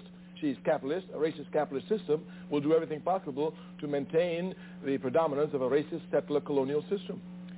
You mentioned that this money that is being used to assist Israel should be brought back home and used to assist the homeless. When you left this country more than 20 years ago to reside in West Africa, the homeless population of this country was minuscule compared to what it is today. Is that something that strikes you every time you step off a plane in Miami, New York, or whenever you return to this country, the vast difference in that situation? There's no question. Anyone who spends any time outside of America, anytime you come back, you can see the rapid decline. You know, it's just a scientific phenomena that as the body rolls downward, it picks up mass and volume and momentum and speed, et cetera, so that there's no question you can see the decline coming more and more. I have always been against American imperialism. As a matter of fact, when people ask me my position on the war in the Gulf, I tell them that if I were the Imam of Mecca and American imperialism was fighting the devil, as Africa is my mother, I would be Satan's comrade in arms. Anywhere America is, I'm against it. But if you would have told me in the 1960s that America would decline to the position that she is now, I myself would not have believed it. So it's this declination, this decline, which makes it clear America's on her way down. She can be destroyed, and she will be destroyed. A recent survey conducted by the University of Chicago found that in spite of the fact that we mentioned earlier that blacks have died disproportionately in armed service to this country, that a majority of white Americans believe that blacks are less patriotic than they are. They cannot believe that. Nobody loves America like these stupid Africans. They cannot believe that. Come on. They say that, and I think they're talking. No, they can't believe that. My brother, if you go out there and even try and tell them to go to the war, they want to fight you. Nobody loves America like these Africans here. They say, well, we ain't got no other home. What's Africa? I ain't got nothing to do with Africa. I don't know. All they know is America. All they know is America. They've let America just tie them in. Why, they love everything about America. This white man, he knows better. However, they are often critical of America's domestic policies. They're critical of the impoverishment and unemployment they see in the black community. And it is my own belief that many whites interpret that as somehow being unpatriotic. It's not the kind of love it or leave it kind of rhetoric that they would expect to be coming from people who are patriotic. How do you mesh this criticism of America's internal policies with what you describe as an enthusiasm for America, especially in its external adventures? This is the contradiction that we face as a people, that we love America more than any other people in America, and we are more abused by America than any other people in America. This is the contradiction, and this contradiction has been coming more and more. In the Vietnam War, some of it came out, but in this war, all of it will come out. And this is a war this war is going to be no hands drawn, you know. Bush is going to do everything as head of the CIA. He will even plant explosives throughout the country and say that terrorists are doing it to scare the people and make them go into the job. You know, that's an old Zionist trick, and, you know, at least he can learn from Mossad if he can't learn from think it's going to be a long war? Well, one thing is clear. With the sand going on and the storm coming up and the hot pressure getting hot, this war is going to be a long war. And Saddam Hussein said he prepared for a long war. America prepared for a short war, but he prepared for a long war. Let's go back to the telephone caller. It's your turn. You're on the air. Go ahead, please. Good evening, Mr. Kwame Ture. I have two brief questions. Do you believe that Malcolm X was right in saying that we should live apart from the white man? And could you shed some light on? I don't celebrate the 4th of July. Okay. Could you shed some light on that situation? Because I have a friend that I'm trying to explain it to, but your eyes can see further than mine. And could you please help me out? All right. Let me take your last question first. On the 4th of July, my brother, I would suggest that you go and get a speech by Frederick Douglass, which he made on the 4th of July. And just read that speech, let your brother, because it won't be me, it'll be Frederick Douglass, you know, and he's not like me, you know, he wanted to be ambassador of America. I could never do that, you know. So he's a good, you let him read that speech by Frederick Douglass on what the 4th of July means to the Africans in America. And then your first question, which was? Is that how you do it? Malcolm X. Malcolm X, yes. Yes, you must be careful now. You know, Malcolm X was very, very, very sharp. Malcolm was very sharp. I remember that a policeman had killed someone in New York when Malcolm had just formed the Organization of African American Unity.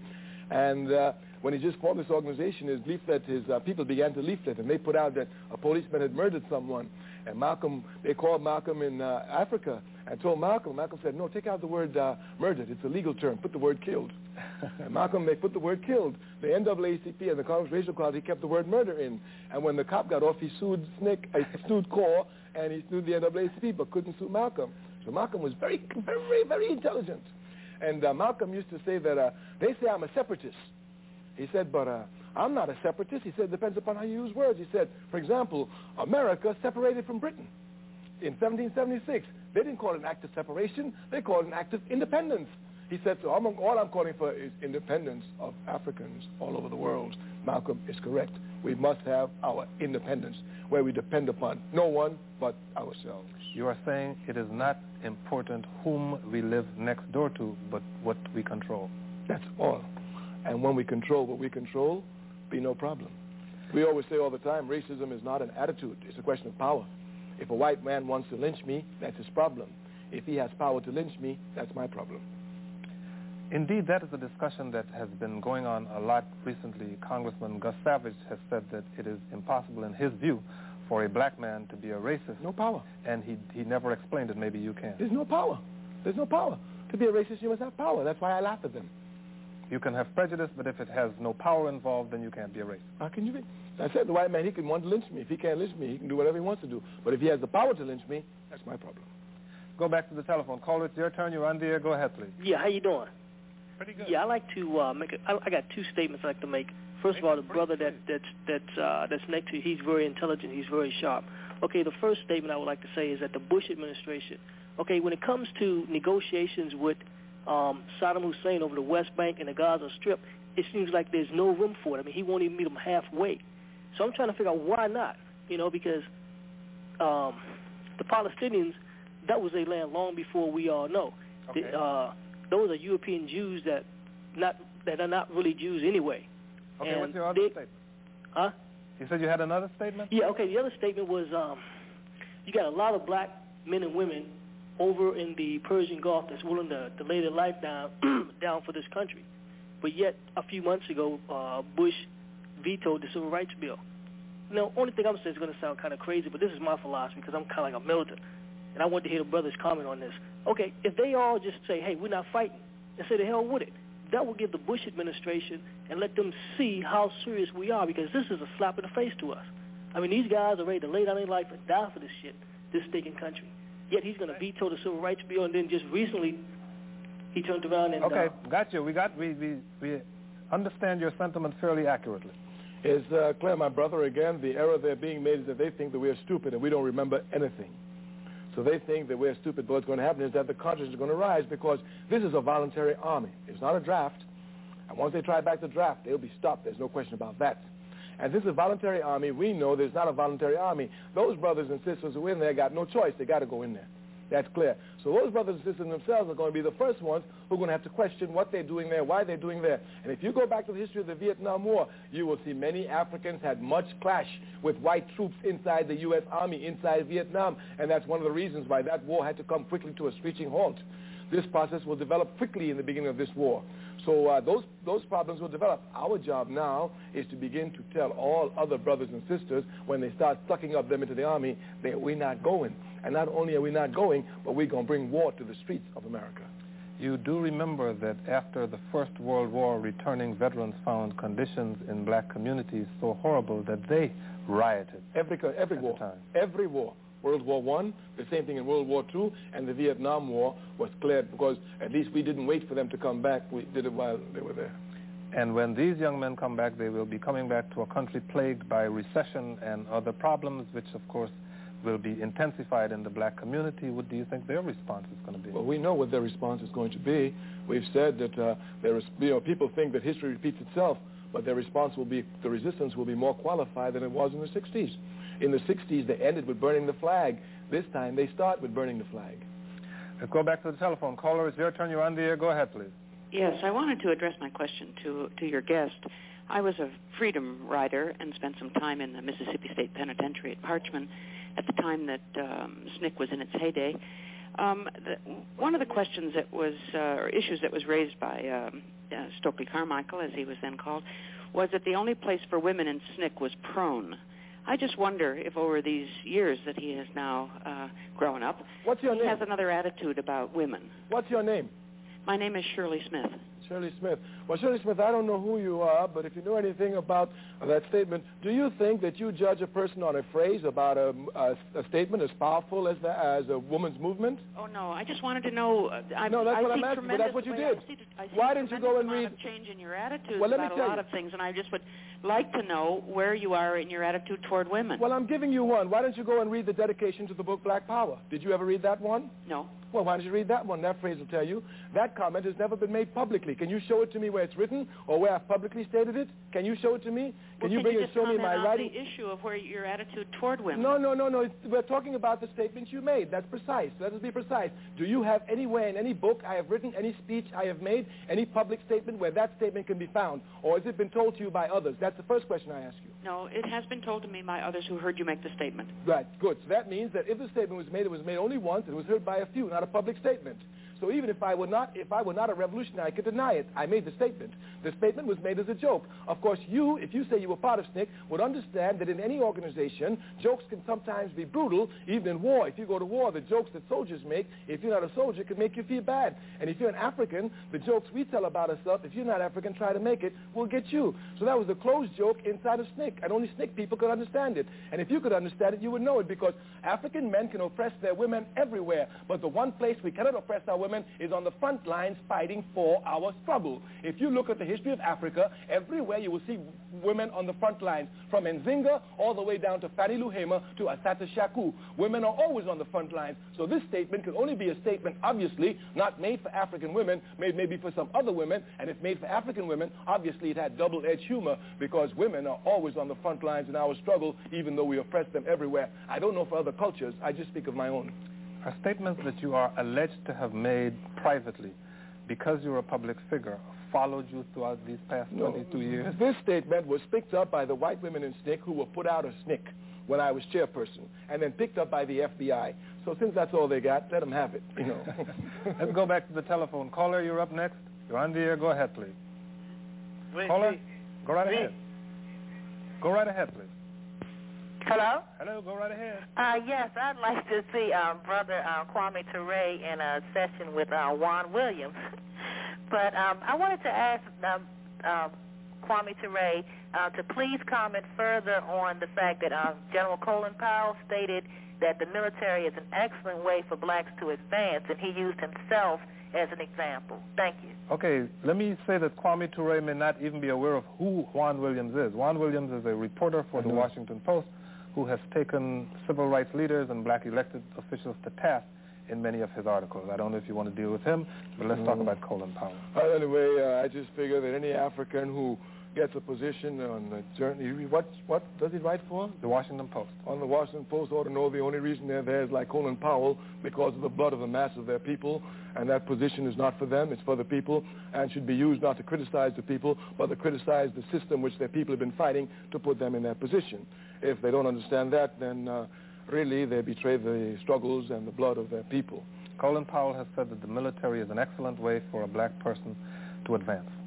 I cannot see how anyone can tell me that the best way for one to advance is by being a hired killer. Even I don't see why we have ROTC on campus. We fought to put it off. You mean to tell me the only way we can advance is by being killers and killers of the enemies of American imperialism? Because who do we kill? We don't kill our enemies. Do we go to Azania, South Africa, and kill the clerk? Do we kill the Ku Klux Klan? Do we kill racist policemen? No, we kill Arabs who ain't doing nothing against us. We don't even know them. They've never done anything against us. So it is clear here that Mr. Powell is a liar. Mr. Powell is a traitor to his people, and Mr. Powell is a traitor to humanity, and Mr. Powell accepts that position. That position was made again, and don't you ever forget it, because of Dr. Martin Luther King. If you love King, you can never love Powell. If you were in a position to advise someone who had attained the position of general in the U.S. Army and was offered the chair of the Joint Chiefs of Staff, what would you have said? Blow it up. The Pentagon? Blow it up. Obviously, Kwame Ture has not changed in very many respects. I have changed, please. I'm more knowledgeable, I'm more experienced, and I'm more determined to destroy American imperialism. He is no more diplomatic than he has ever been. However, he has always been known to speak his mind, and to speak his mind openly and clearly. That is what he is doing tonight. Let's go back to the telephone. Caller, it's you. You're on the air. Go ahead, please. Hello, my name is Calvin Ruffin, too. I like to tell Mr. Ture that he is an incredible inspiration to me. He is the epitome of what we should all be aspiring to be. Okay, now, I'm a young, aspiring black filmmaker, and I like to just ask him, what should I be prepared to deal with as far as racial blockades, etc.? Okay, my sister Zodi, too, and Nzinga are watching, so we're kind of happy to even have a chance to listen to him. So that's it. Okay, you're a filmmaker. Yes, sir. Okay. Well, you must understand that if you're a filmmaker, none of your films, if they're serious, will be put on television. That's the first thing. What do you think about Spike Lee, by the way? Oh, I think he's just a filmmaker who makes money. That's all. He tries, but you know, if you want to give a message to the people, then you have to be serious. You have to do some serious study, understand some things. It's not spontaneous. And what happens is you end up doing worse things. In fact, when the films are properly analyzed, then you do it good things. You know, if you want your films to get on Hollywood, you can't give a line for the people. That's clear. You can't help your people and make money too. Not in the film. So if you're a real filmmaker, at this point in history, your films will not be popular. They will not be on the mass television, but the conscious element of your people will appreciate it. You will give inspiration to them and push others forward. But if you're looking for popularity in this country, you will never get it by being honest or righteous or supporting just causes. Spontaneity is one of the mistakes we all made as young activists. Would you say that you would advise not only this young filmmaker, but other young activists to, A, avoid being spontaneous and to understand their history? They must avoid it. That's the era that we spoke about of with all the best of intentions that Spike Lee has. Spontaneity will not adjust any cause. We need serious scientific organization and clear analysis of the obstacles in our path. Okay, let's go back to the telephone. Caller, it's you. You're on the air. Go ahead, please. Mr. Ture, this is J.J. Johnson. I don't know if you remember me, but I first met you down at Jackson State. I have two quick questions. First question I have to mention, in your the book you co-wrote, Black Power, you spoke on the colonialization that we as African Americans are going through. I wish you would comment on that. And second of all, how do you feel about the misrepresentation of the statements that you made, I would say back in the 60s, about the Black Power and the Black Panther political party and things like that, and how the media has changed that all around and turned it so negative? Please comment. Thank you. All right, on your second question, remember the first one for me. I'm trying. Thank you. On the second question about the press media, the capitalist press, of course, is an arm of the capitalist system, and it must preserve the system. Therefore, it needs reformists, and reformists need the capitalist press. But I'm not a reformist. I'm a revolutionary. And, of course, when I first entered serious struggle in Mississippi, there we couldn't use the press. The Student Nonviolent Coordinating Committee could not use the press. Dr. King's organizations, they used the press because they were involved in mobilization. We were involved in serious organization. If the press man knew who we were, we would be killed, assassinated by the terrorist groups. So press was not an arm for us. I understand that the press is supposed to destroy any program that is trying to help bring our people together, other than a reform program which paints America, makes her look nice, and keeps our people inside of her, politically speaking. So we don't expect anything from the press, and when we come in contact with it, we fight it to use it. And, of course, when it comes in contact with us, it tries its best to destroy us. So we understand the nature of the struggle here, and since we're not reformists, we're in total struggle with the American capitalist press. Your first question. Are black people in America a colonized people? There's no question about it that we're a colonized people. Not only are we that, as a matter of fact, in the 60s, when we wrote that book, and the book is being republished, and I've just looked at it, I still hold to the thesis of the book, we didn't even have neo-colonial structures, but today we even have neo-colonial structures to show how really colonial we are. We have Bantustans everywhere with neo-colonial puppets. We have mayors who have no power. As a matter of fact, some of our mayors are fighting harder for Israel than they are for Azania, South Africa. This man, this governor here, they're so proud about, this one who made the Higgins one. Where is he now? In Israel. Where's Dinkins in New York? In Israel. What do they do for Azania, South Africa? Nothing. Okay, let's go back to the telephone caller. It's your turn. You're on the air. Go ahead, please. Yes. Good evening, Kwame and Kojo. Kwame, late for you. Try to make it brief. Yeah, I just realized we're all out of time. There's been this argument with respect to nationalism and socialism, one or the other, or both in combination. Can you give me a briefest speech as to, whether or not you see a dichotomy, a dilemma, or what the story is there? How much time do we have to answer this question? About 2 minutes. All right. I'm sorry, we don't have time, but let me tell you. According to Marxism, Leninism, they see nationalism as basically negative. Sekou Ture, that great son of Africa, correctly pointed out that when you go from a nation to a state, as was in the case of Europe, nationalism is dominantly negative. But when you go from a state to a nation, as in the case of Africa, Asia, the Caribbean, South and Central America, the colonized world, nationalism is a plus. We must understand the laws of dialectics. The first thing that Karl Marx teaches us about the law of dialectics is that everything is positive and negative at the same time, and in certain conditions, the negative can be dominant or the positive can be dominant, but something is never stagnant or all negative. Anytime someone tells you that nationalism is always negative and dominantly negative at all times, they know nothing of dialectics. We have definitely shown, and you will see for yourself, all the struggles since the Second Imperialist War, what they call World War II, which have battered imperialism, have all fought under national liberation struggles, all of them. One of the better-known speeches of yours as Stokely Carmichael was your Free Huey speech back in 1968. How must you have felt when you heard of the death of Huey Newton? After all, you had been made an honorary leader of the Black Panther Party, and then you hear, while presumably in Conakry, that Huey Newton is dead, shot to death in a dispute with a drug dealer. No, Huey Newton was killed by the police. There's no question here. Huey Newton was killed by the police. There's no question here. And anyone who thinks differently is just not thinking and know nothing about politics and nothing of struggle in this country. When Huey Newton was charged with the killing of that policeman, in every police chapter in this country, there are found racist organizations like the Aryan Brotherhood, the Ku Klux Klan. It makes sense. If you're a racist, be a policeman. You can shoot them. Justifiable homicide. You ain't got nothing to worry about. And the police told us then that if it takes them 25 years, they're going to kill Huey Newton. They told us that. They killed Huey Newton. The police killed Huey Newton. Nobody else killed him except the police.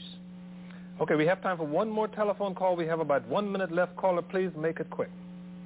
Hello? What role does culture play in the liberation of black people, and is it time for black people to make their exodus to the continent? Thank you. Culture plays a crucial role, and unless we understand it, we get confused. Let me give you an example. Since the 70s, they were talking about gay and lesbian liberation.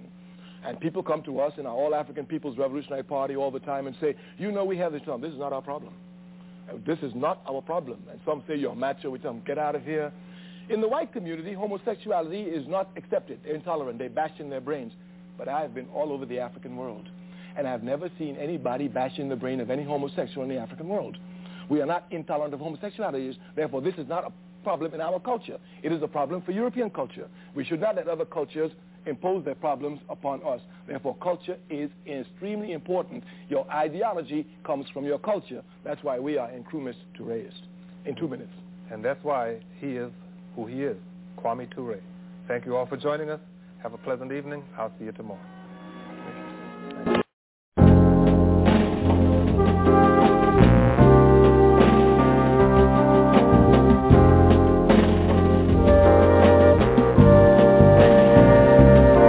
From the Indians who welcome the pilgrims, and to the buffaloes who once ruled the plains, like the vultures circling beneath the dark clouds, looking for the rain,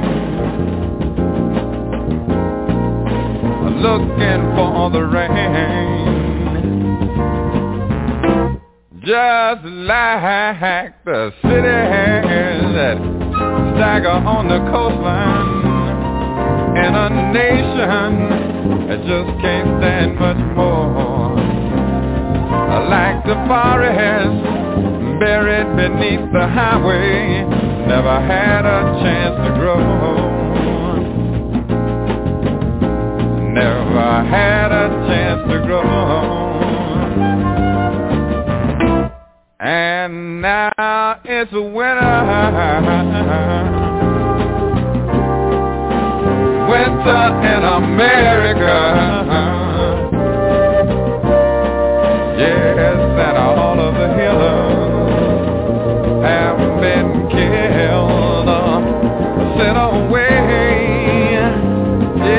but the people know it's winter.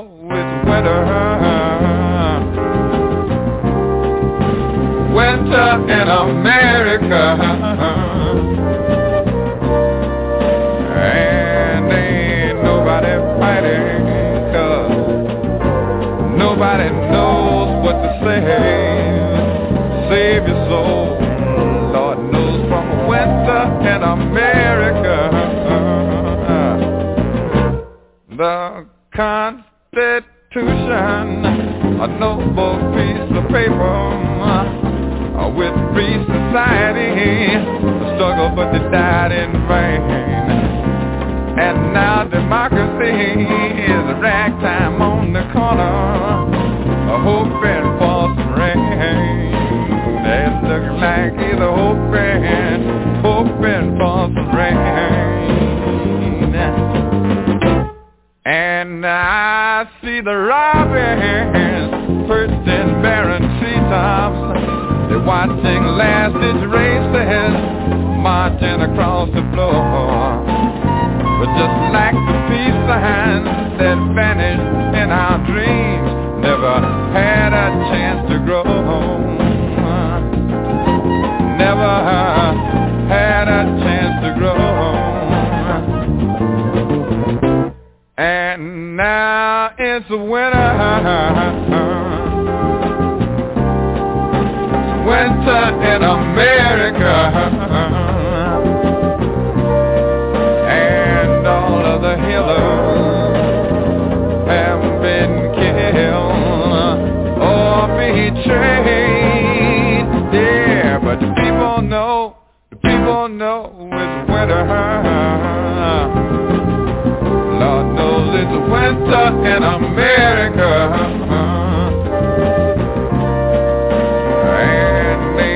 Nobody fighting, 'cause nobody knows what to say.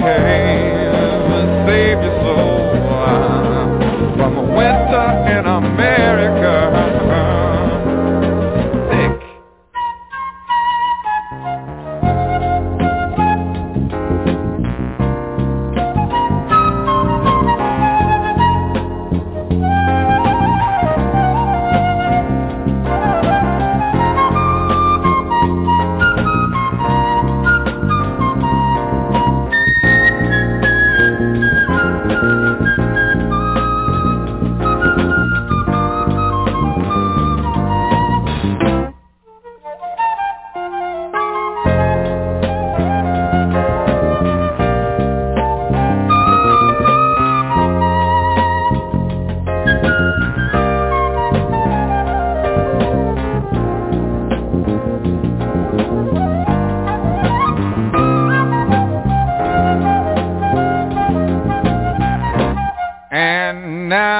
It's winter, winter in America, and all of the healers done been killed, sent away. Yeah, the people know it's winter. Winter in America. Yes, the hell in America. And where you find capitalism, imperialism, Zionism, all systems that exploit the people. You'll find a people living in a condition like hell. Welcome back to Africa on the Move. We're going to have our responses to this issue of statements that were made or presentation and interview done by Dr. Brother Kwame Ture in the year 1995. We're going to talk about the reflections of things were said then and how do they apply to today's world. Before we do that and bring our political panelists and analysts in, we quickly like to make a couple of announcements to remind you that don't forget, if you haven't purchased your book yet, as relates to Pan-African Roots Publishers, Volume 1 and 2. Please, the name of the book is We Demand a Full Disclosure and Divinization of All Slavery Earls. Records, Volume 1 and Volume 2. Author Bob Brown. Go to the website www.a-aprp-gc.org. Please check that book out. Support the writer. It's a book that you should have in your archives. And don't forget that. Also, let's make a nice gift for African History Month to give to someone. Also, we'd like to remind you to join us as well as the African Awareness Association as they take their Black History, Education, and Culture Travel Challenge Tour to Cuba from July 23rd to 31st, leaving from Cancun, Mexico. For more information, you may call 804-549-7492 or 202-714-9435 or check out the website at www.aaa-cuba-tours.com.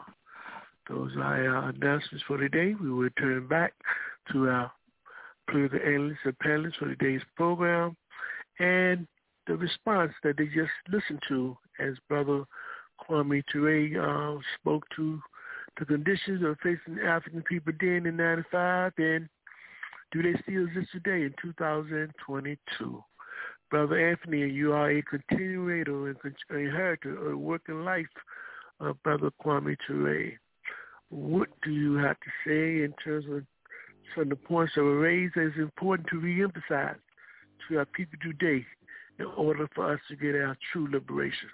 Your response, Brother Anthony. Yes. Some of the problems he alluded to in the interview have worsened. For example, homelessness is worse today than it was in 95. And also the confusion we have over our identity.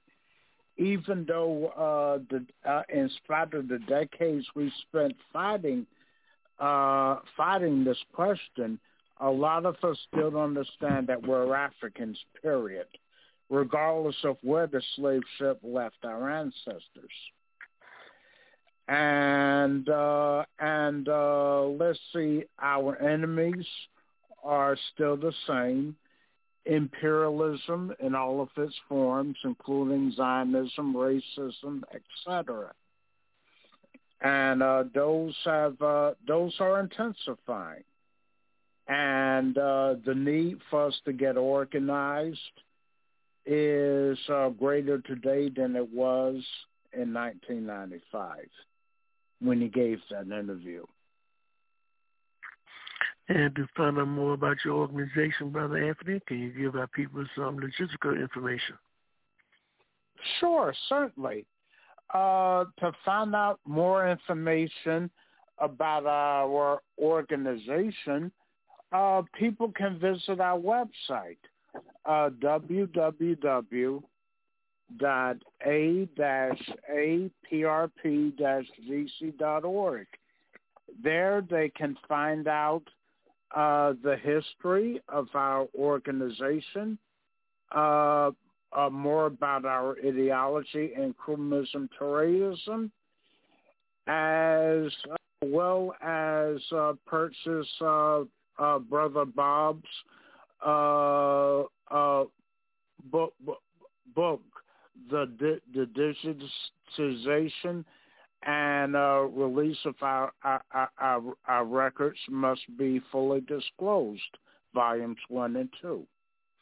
They can find out all that information through our website, www.a-aprp-gc.org. Thank you, Brother Anthony. We will now make a transition to Brother Haki. Brother Haki, before we make a transition, as a representative of the African Awareness Association, and you're planning your Freedom Ride Tour to Cuba, July the 23rd to the 31st. Just talk just briefly a little bit about why it's important to take brothers and sisters to Cuba. Why Cuba, Brother Brother Haki? Well, Cuba is the embodiment of liberation. When we talk about struggle and the benefits of struggle, Cuba pretty much exemplified what it is in terms of achieving one's liberation. So to see people free and to see people struggling against tremendous oppression gives you a sense of not only pride, but a sense of what could be. So I think for Africans, born in the U.S., to go to Cuba and actually interact, to see those brothers and sisters over there in terms of the kind of pride, the kind of civility, the kind of compassion that they convey in terms of what it is to be a human being, it makes you realize, there's something more than in terms of the humdrum existence. So we encourage people to go to see firsthand, to see, what Cuba offers the world, what could be in America. But also equally important, Brother Africa, I think it's also important when we look at the educational infrastructure, of Cuba. And we're talking about a little small country, a little poor country.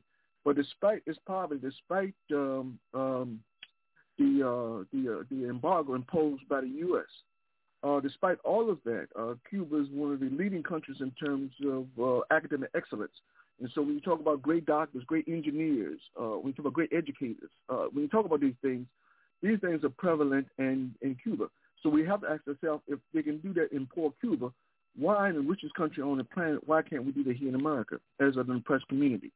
So clearly Cuba has a lot to offer, but people should go first and see for themselves to ask those definitive kind of questions or concerns that they may have in relation to Cuba, because we understand the kind of propaganda that permeates the society. So people have a lot of misconceptions in terms of what Cuba is all about. Go to Cuba for yourself, see firsthand what Cuba is all about, learn as much as you possibly can, apply some of the stuff that you learn in Cuba, and African community much better for it. Now, for that reason, I encourage people to go to Cuba firsthand to see for themselves.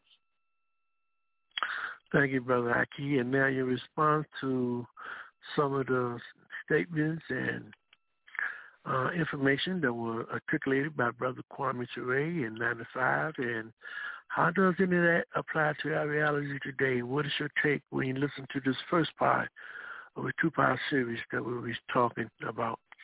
What do you take from the first part that you just heard, Brother Aki? Give us your analysis of what was just articulated. Points. I don't want to belabor the other points that Brother Kwame made. I don't want to belabor those points. But two particular points I thought of a particular interest to the African community. I think one is the whole question around terms of the advancement, economic advancement by going to the military. And historically, this is, on some level, that's maybe true, but it's only true because of conscription. In other words, the fact that jobs weren't available for African people, the only option in terms of having some kind of livelihood, in terms of having access to a job, was going through the military. The problem is that the question of conscription is no longer relevant as far as the military is concerned. Given the kind of automation that's taking place, they need fewer and fewer people in the military, which means that conscription is no longer needed. And so in terms of finding employment in the military for a lot of African people, it's simply not a reality at this point in time.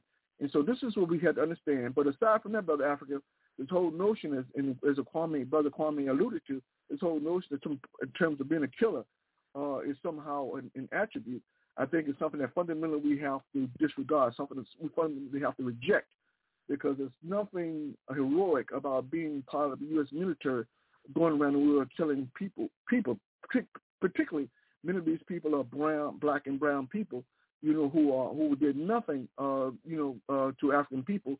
So what reason would you have possibly for going over there and killing these people, who's suffering the same enemy that we're confronted with? So clearly, this whole question of conscription is something that, because it no longer exists, is a very good thing. And I'm very happy that the U.S. military needs less and less people. The second point, Brother Africa, is in terms of what it is to be an American, and we labor this point a lot. He talked about, Colin Powell in terms of, his quote unquote his rise, at least the moderator talked about Colin Powell rise, through the ranks in terms of becoming the most powerful military man in the U.S. Institution. The problem with that is that to be an American means that you have to negate so much in terms of your own being. Not only that, it means fundamentally, it creates an impossibility in terms of, the masses of people to involving. Because historically what happens is that people like Colin Powell normally get the spotlight. So they highlight someone like Colin Powell, giving the perception that you too could be one day like Colin Powell, never asking the question, what does Colin Powell represent? Colin Powell represented the worst in terms of reaction when it comes to being a part and parcel of a system which is diametrically opposed to the interests of African people. And so being part of any kind of structure which is diametrically opposed to the interests of African people, and you being an African yourself, speaks to the kind of confusion that has to exist in one's mind to want to be a Colin Powell. Now, and also, but with this question in terms of being American, Brother Africa, it's important that, often when people try to be American, the results are devastating. And let's just give you some examples. A while back, there was a brother named Kenneth Ford out of Maryland, and this brother was an NSA analyst. Kenneth Ford spoke Arabic. Now, Kenneth Ford was tasked with finding out if Saddam Hussein had weapons of mass destruction or if he was, in fact, killing the Kurds. Well, because he speaks Arabic, he was able to ascertain that all these things that the media was saying about Saddam Hussein were not true. And so when Dick Cheney come to him and ask him, so what you got for me, Kenneth Ford assumed that Dick Cheney wanted the truth. So he told him, I don't have anything for you. So looking perturbed, as the report stated, Cheney would go, a week later he would come back and he would ask the young man, what you got for me? And Kenneth Ford again would divulge to him, I don't have anything for you, that there's nothing here to report. Of course, that angered Dick Cheney because what Dick Cheney wanted him to do was to lie. He wanted him to say, yes, he has weapons of mass destruction, he's killing Kurds, he's doing all these horrible things, we have to invade. Kenneth Ford did do that. He was an honest man. He was a church-going African. So he thought that honesty was the best policy. Not understanding, to be American, his responsibility, particularly to be an American, was to fundamentally lie. That was his job. He didn't do that. As a consequence, they set him up. They put FBI documents in his home when he was on vacation in Florida, and got him for espionage. Now, ironically, because he was with the NSA, FBI documents were retained to him. But it doesn't matter because most American people are pretty naive when it comes to judicial affairs, and so they convicted him on the word of the government that he was guilty of espionage. So clearly, to be an American was disadvantageous to this particular young brother, who now has a different perspective in terms of what it is to be an American. Another example is Jeffrey Sterling. Jeffrey Sterling is a former CIA agent. Now, supposedly, Jeffrey Sterling, according to them, he released information to a reporter, James Wise, in the New York Times. Well, the problem is that a lot of the information they had was circumstantial, but that was sufficient enough for them to convict him. But the reason they really convicted him because Jeffrey Sterling was upset about the fact that, a lot of assignments he was denied simply because he was an African person. And so, particularly when it comes to places like Europe and the Middle East, he was denied those positions because of the color of his skin.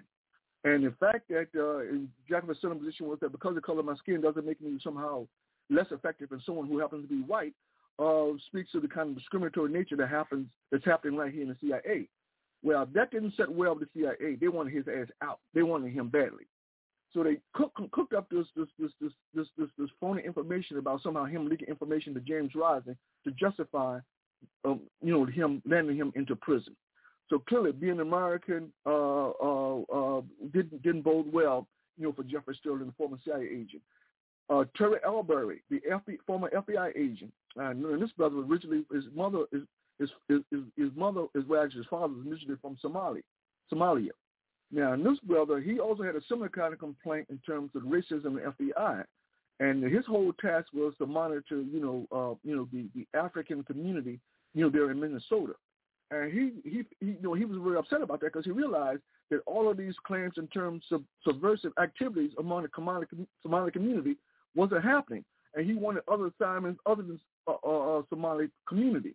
Well, having done that, that rubbed the FBI officials the wrong way because he's an uppity, he's an arrogant African, and they simply weren't going to have that. So what they alleged was that he leaked some classified information, even though they didn't divulge exactly what the nature of this classified information. They said he leaked classified information to justify railroading him and putting him in jail. Again, the question in terms of whether being American was a hell of a price to pay. And lastly, Muhammad Noor, the former Minnesota police officer, He responded to a crime scene late one night, and it was real dark. And this woman ran up on him, and he shot out of panic because he doesn't know what's going on because he can't see. It's dark. Well, it's just what happened. The woman that he shot happened to be a white woman. Well, unlike the kind of support the police officers get when they shoot African people, well, killing white women is a different ball game. I mean, you don't kill white women. I mean, when you do that, then there's a price to be paid. So all that support traditionally lended to police officers was not forthcoming for Muhammad Noor. In fact, he found himself, ostracized. In fact, not only was he ostracized, but they made it clear to him right away, no investigation or nothing, that that he will be charged. Now think about that one. Now here's a man who believed in him. He's also from Somalia, and he also thought that the American dream was real, and so therefore he thought that he would be treated fairly and that the color of his skin was irrelevant. Well, he found out in the context of America that color of your skin very much has much relevance, and it does determine how you're treated. It does determine how the kind of obstacles that you're confronted with. He learned that the hard way. All that because they wanted to be a true American. So my response to people who want to be a true American, understand, being a true American, the price is simply too high to pay, and we really have to stop and think about what it is to be a true American, and I close with that.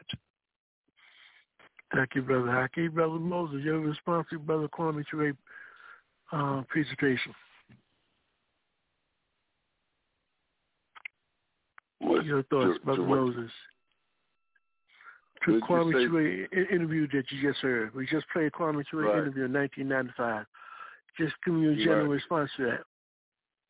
It shows that he was still one of the great minds on this planet at that date, and he was very interested in his thought in terms of liberation of our people. And I think that was great. I had never heard that. It was good to hear. All right, thank you, Brother Moses. Sister Eleanor, talk to me. Well, Kwame Ture really helped tie in the whole situation this evening. We were looking at the situation in Illinois, the militarization of the police, and it really started in Iraq, the militarization of the police, and the fact that Saddam Hussein wanted to have he wanted a trade-off for the Palestinians, and the fact that what is modern-day Kuwait was annexed by the British from what was Iraq.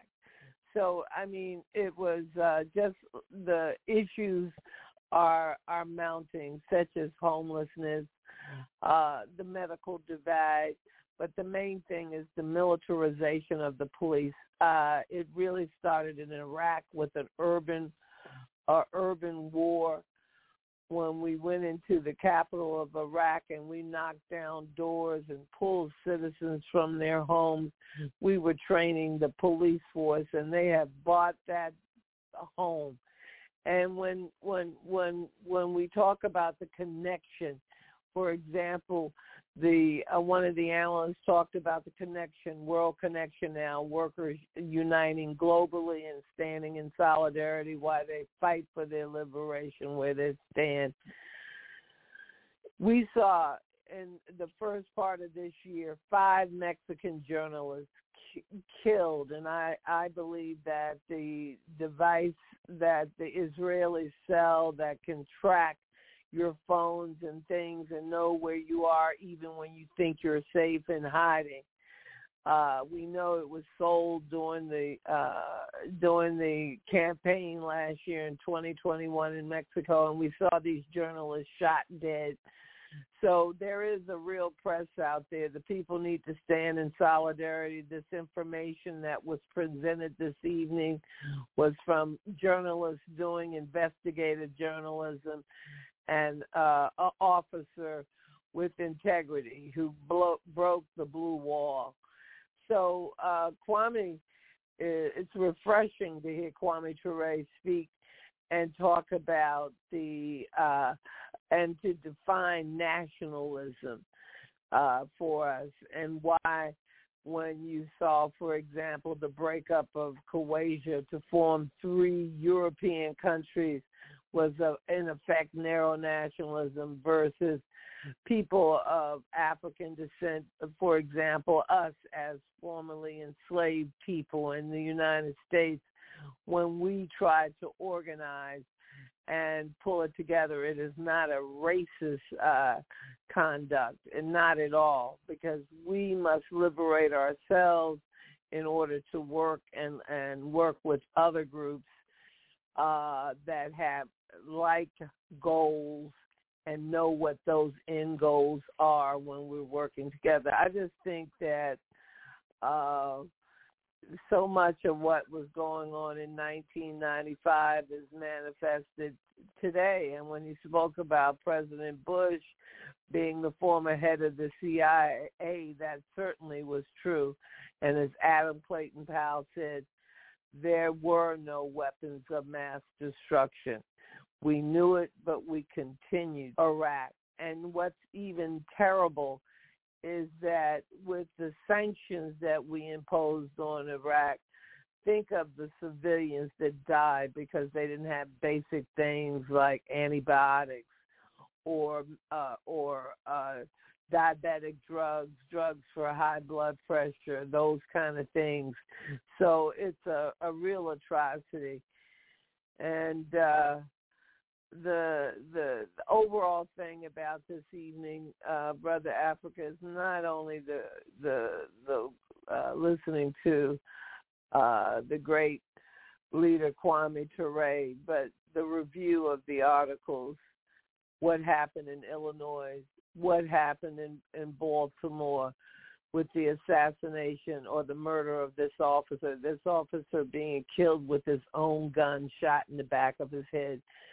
Seeing this week a 14-year-old teenager being wrestled and abused, physically abused by 2 adult males on the police department.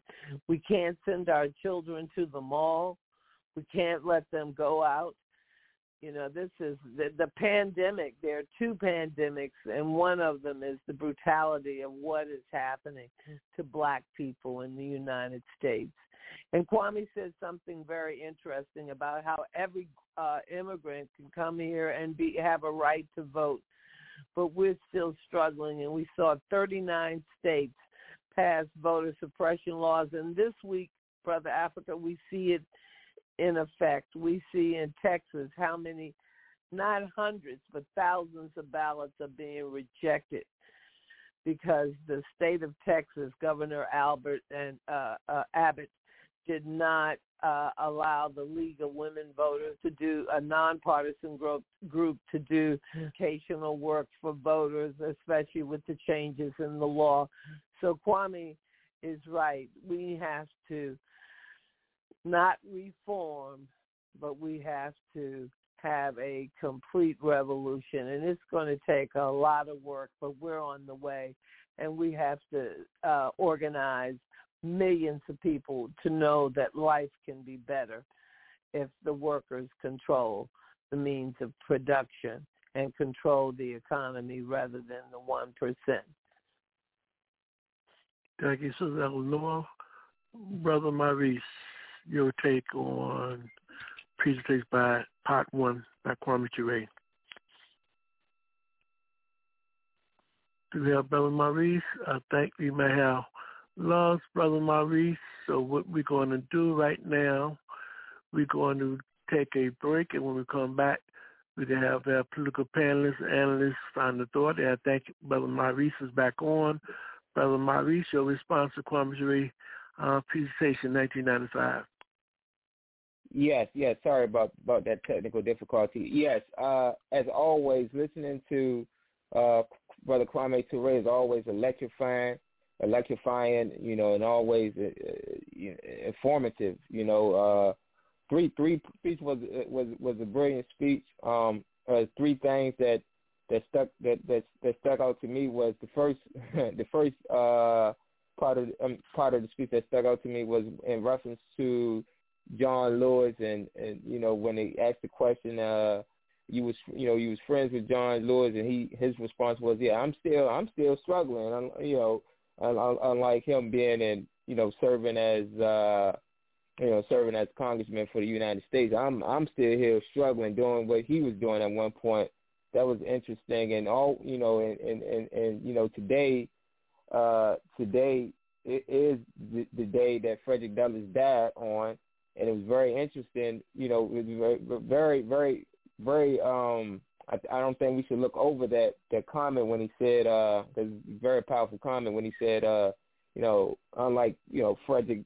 I'm not like Frederick Douglass in the means that he wanted to be ambassador of this United States of America, but that was a very, very serious comment in what he said, because who would want to represent this nation of all the havoc and all of the sickfulness and deceitful things that they did to us, to our people. But other parts of the speech was, very important too. When a caller called in and stated that he is up and coming, he want to make movies, and Brother Kwame was very, very correct, and it's a very important point that he made, that you cannot make money and also serve your people. You cannot do that, and you cannot do that in Hollywood. Definitely in Hollywood, any type of movie that you want to make that's going to progress the people, or like he said, push the line for the people, it's not going to happen in Hollywood. So I think these some of the comments. And the last observation that I made was with his response to Huey Newton, because being killed by the police, and that they always push the narrative that he died in a drug deal, and some fellow comrades really believe that that he died by a drug dealer. But Kwame Ture made a very interesting point. What he was told by police officers, or what they were told by police officers, that they, if it take 26 years to kill Huey Newton, we would kill him, and this relates to the ongoing killing at the hands of police officers, or the ongoing brutality at the hands of police officers. This is how these people thinking.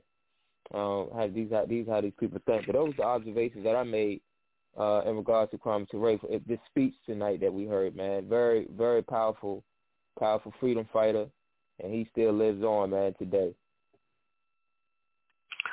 Thank you, Brother Maurice, and to our political panelists and analysts for their perspectives on this program today. This is Kwame Ture and Liberation, part one of a two-part series. We will continue this series next week. What we're going to do right now, take a rum-share culture break, and when we come back, we would like to have y'all final thoughts for the night. This is Brother Africa on the Moon. We'll be right back. A negative attitude towards Africa.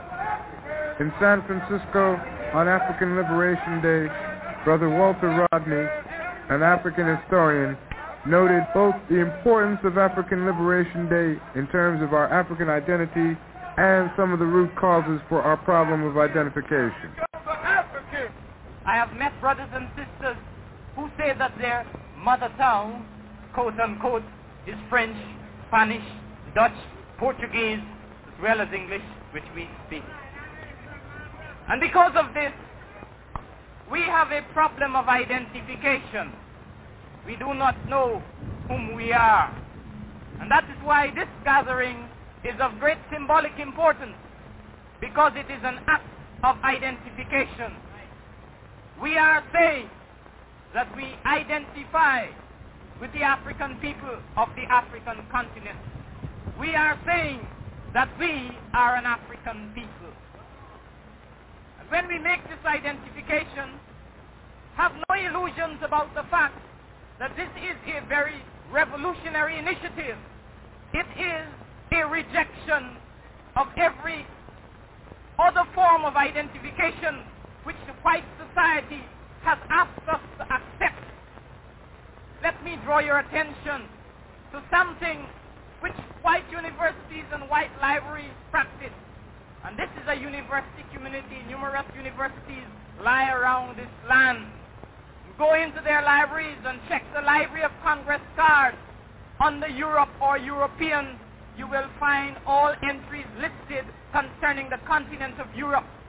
You will also find entries listed about Europeans in East Africa, Europeans in North Africa, Europeans in Asia and Australia. Look under the Chinese. You will find entries listed not only for mainland China, but for Malaysia and for the Chinese in North America. But look on the Africa and the Africans. The only entries on the Africans relate to the continent itself. There are no entries on the Africans overseas. There is no such category. Africans who have been raped from the continent mysteriously disappear and become Negroes. If you think of the Middle East in this modern time, you can't help but say the word Palestine. People there have lost their land, some have lost their home. They live in other countries, their freedom almost gone. Palestine needs her freedom. Palestine needs our love, needs our love. Palestine needs her freedom. Palestine needs our love. There seems to be no answer to give us the reason why people cannot live, so no one has to die. We've got to take a stand for freedom, take a stand for truth, take a stand for justice. That's what we've got to do, 'cause Palestine needs her freedom. Palestine needs our love, needs our love. Palestine needs her freedom. Palestine needs our love. People of all countries, of every race and creed, we need a new beginning. Let us plant the seed of love, and let that love seed grow. Plant the seed for everyone, so all the world will know that Palestine needs her freedom. Palestine needs our love, needs our love. Palestine needs her freedom, needs her freedom. Palestine needs our love.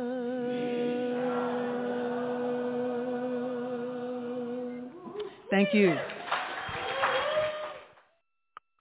We'd like to welcome you back to Africa on the Move on the 20th of February 2022. This is part 1 of Kwame Ture and Liberation theme.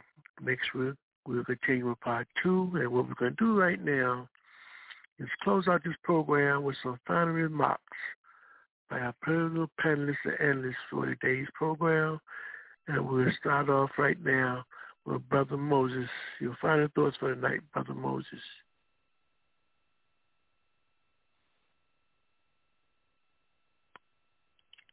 While we wait for Brother Moses to connect with us, we'll go to Sister Eleanor. Your final thoughts, Sister Eleanor.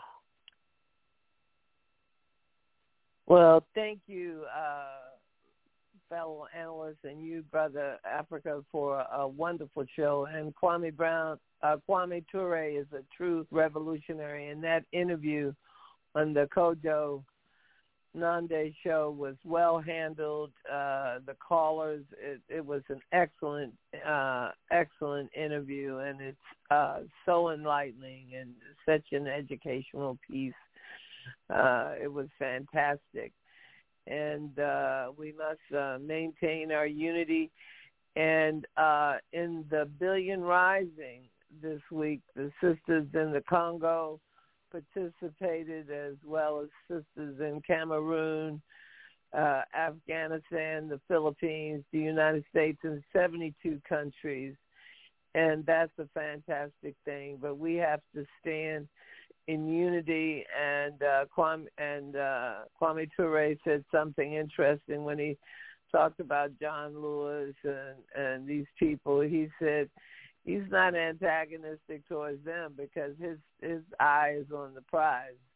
That's the total unification of Africa. He's a strong Pan-Africanist, and that was what was so important. And look, today we see that Congress couldn't even pass the John Lewis voter bill, or they had two bills to make it so that the former enslaved people would be guaranteed, and other marginalized voters would be able to exercise that simple right. And 39 states have taken it away, and Congress did not stand with the people. It's unfortunate. So we're watching, and we see the continued police violence throughout the country. It's daily news. So thank you so much, Brother Africa, for a fascinating show, and thank you, fellow analysts and listeners, and I look forward to seeing you next time on Africa. Thank you. Africa on the Move. Thank you, Sister Eleanor. We're going to see if we can go back and bring in Brother Moses. Are you there, Brother Moses? Thank you, Brother Africa. Thank you. It's been an interesting show. I think you can never be too organized, as they say. You can certainly plan to organize or organize to fail, fail to organize or organize to fail.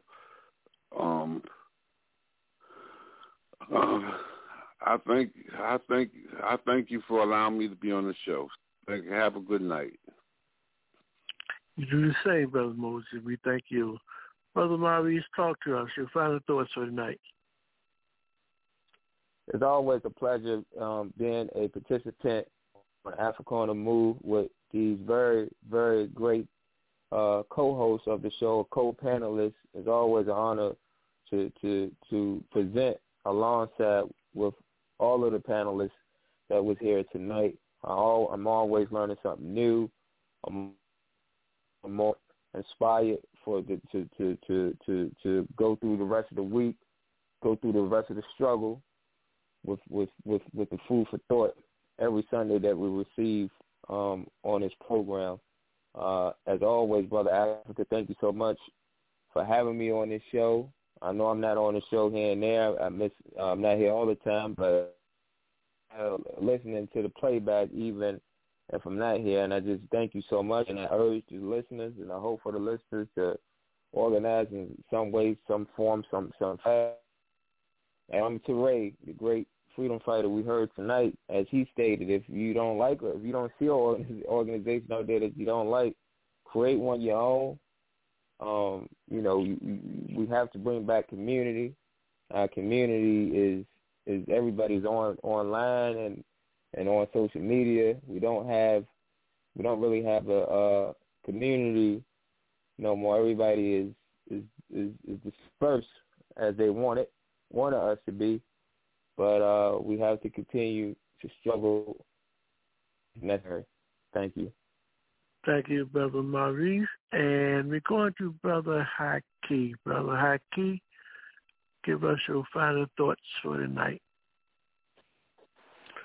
Well, I think, Brother Africa, to say that the conditions of the African people are perilous is a bit of an understatement.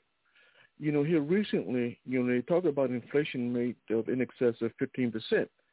Even though officially government officials say it's only 7.5%, it still represents a disproportionate increase in terms of inflation that's never been seen in the last 40 years in society. So clearly there's some problems. Now, this is superimposed upon the fact that they're talking about interest rates increase, in which some officials are talking about 7 interest rates increases over the years 2022. Now, what this simply means is that if you make money much more difficult to obtain, the problem is that you already have a situation in place in which a relatively few number of people, less than 1% of the population, who control all the assets. Well, those assets' values increase in value every year. In order for the government to receive any type of revenues, from those assets, then there has to be some liquidity. There has to be some money available for these very wealthy people to have access to. Now, what the government is proposing is that they would cut off all the money to these very wealthy people. Well, that means that it's going to cripple the economy. What does that mean for African people? Well, one of the things I think is very important we understand is that, any decline in this overall economy is going to have very devastating repercussions for African people. In other words, as this economy declines, the intent of those positions of power is to find scapegoats. And in the history of America, when we talk about the evolution of scapegoating, then we understand that African people historically have always been their favorite scapegoats in terms of whatever economic problems present themselves in the society. So we got to begin to understand that given the backdrop of all these economic changes that have taken place and the very negative impact it's going to have on the overall economy, we got to start asking ourselves, are we prepared for whatever's coming down the road at us? And unfortunately, many of us are still under the perception, that there is no problem, that everything is going to right itself. Even in the face of voter disenfranchisement, even in the face of record number of unemployment, even in the face of surging hopelessness that's permeating throughout the society, many of us still hold hope that things are going to be all okay. It's certainly a very, very ironic position to take. For me, to take such a position is sort of surreal, because it presupposes that you don't have any understanding whatsoever in terms of how the economy is organized, how it actually operates, and the impact it has on people. We have to wake up and realize that this is no joke. No matter how patriotic you are, you have to come to the realization that the situation for African people is critical. We must have organization, we must have institutions, because what's coming at us is I wouldn't say it's unprecedented. Clearly, because we look at when we look at Nazi Germany or fascist Italy, or fascist Spain, we see the history in terms of what transpired when those societies collapse, and we understand the kind of inherent destruction that ensues when those societies decline. Well, America is different, given the level of technology, given the level of propaganda that are utilized in terms of pitting people against one another. So if we can anticipate the kind of destruction, type of destruction geared toward or directed at African people, it's being considerably much more destructive. And that's being, and I know that's, for some people, that seems overly pessimistic, but the reality is that because we're talking about history and we talk about the fact that human beings continue to make the same mistakes over and over again in the context of history, when you superimpose the innovation, technological innovation in terms of ability to kill, then you got to agree that the potential in terms of devastating impact or devastating destruction of African people is assured. We got to wake up and realize this is no joke. This is no joke. This is very, very real. But, of course, Brother Africa, as always, I encourage people to unravel the matrix. That is key. Without some fundamental understanding in terms of what's going on, to stand up and to be unafraid, to speak your peace, to speak your truth in terms of what's going on, we don't stand much of a chance in terms of any longevity in the society. Clearly, we need institutions. We need those organizations that's going to deal with those issues that are pertinent to African people and pertinent to humanity generally. Because without that, then the situation becomes all the more dire. And having said that, Brother Africa, you have a good night.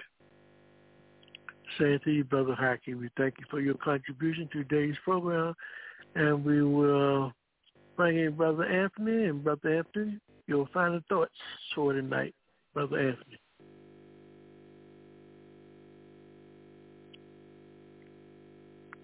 Are you with us, Brother Anthony? I think we may have lost Brother Anthony. So what we're going to do at this point in time, we'd like to remind everyone that don't forget to purchase your electronic book from Pan-African Roots as it deals with digitization of slave records, Volume 1 and 2. Go to the website, www.a.aprp.gc.org. And don't forget about the upcoming Freedom Ride Travel Challenge Tour to Cuba from July 23rd to the 31st. And you can do that by going to the website, www.aaa-cuba.com, or you can call 804-549-7492 or 202-714-9435 if you're interested in joining the African delegation. Until next time, we'd like to always remember that we try to give you maybe not what you want, but what you need. We're here to serve you because we recognize giving you revolutionary information is the key towards your liberation. We see you next week on Part 2, Kwame, Ture, and Liberation. And remember, this has been Africa on the Move, and we'll take you to Brazil as our artists talk about the historical struggles of Africans in Brazil. Palomino. We'll see you next week.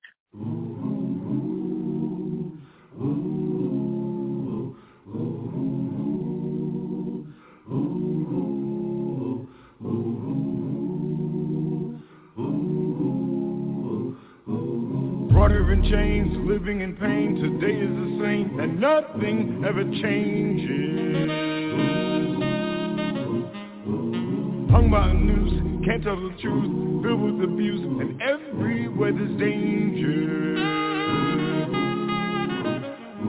How long can this go on? When will the light I see? I know I must be strong to last through my journey, yeah, to last through my journey, yeah.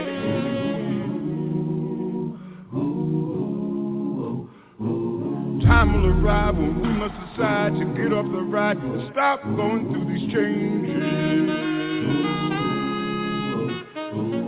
We must prepare and learn how to care, for soon we'll be there where our lives won't be in danger.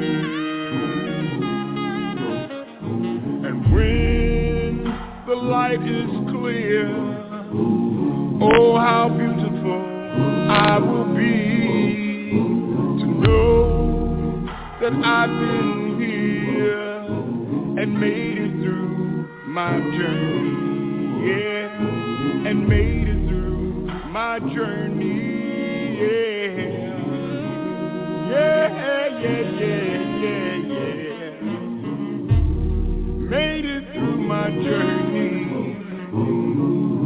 made it through my journey. Pellerino, a bloodline across the waters from Benin to Salvador Bahia, a scar across the face of the earth. Pellerino, the place they brought the Africans, the place where they tried to make them slaves. Pellerino, you can feel the whip, hear the cries, and see the blood in the red clay. The clay that holds the stones together is African. And each stone is a bone from a people called slaves. Pellerino is the place where death came to dwell. His neighbors did not complain, for he was a way out. From the cold, gray cobblestone streets to the lifeless cathedrals, tall walls of demons called angels, haunted visions of white faces crucifying Jesus again and again. But in the sacrifice of this blood, of this dance with death, comes life more rich, more pure, more alive, where death spent many lonely nights pacing the floors of his funeral parlor, waiting for someone to die. Pellerino, a French word called the place of torture, became a place of strength, a place where faces of white saints became faces of black gods, where haunted visions and demons became healing visionaries and orishas from the motherland. And Jesus rejoined his kinfolk and was reborn and baptized in the sound of sensual skin turned up to dance, to inspire a fire like the sun, pronouncing his presence. Pellerino was the tongue of the flame, licking the eyes of those who have tried to remain blind, shining a light on a spirit that would not be denied. No, the chains did not break the spirit, did not enslave the music of my soul, did not shackle the will of my freedom, did not tarnish the glow of my gold. And all the Pellerinos in Africa, in Europe, in North and South America cannot destroy the majesty of my people, the love of my people, shining like the sun everywhere we go, everywhere we go. When the light is clear, oh how beautiful I will be to know that I've been here and made it through my journey, yeah, and made it through my journey, yeah, yeah, yeah, yeah, yeah, yeah, yeah, yeah, yeah.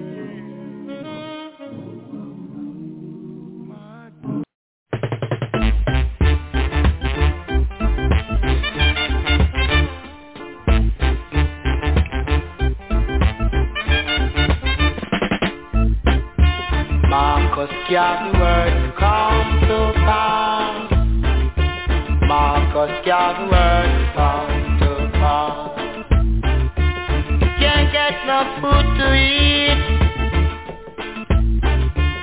Can't get no money to spend. Oh, can't get no food to eat. Can't get no money to spend.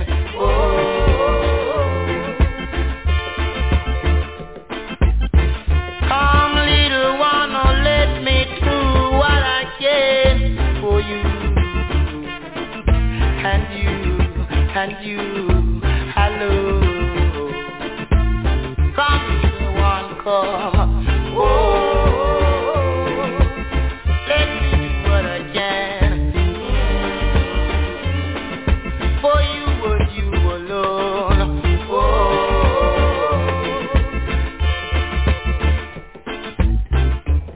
You know the right and do it night shall be spent with many strides, weeping and wailing and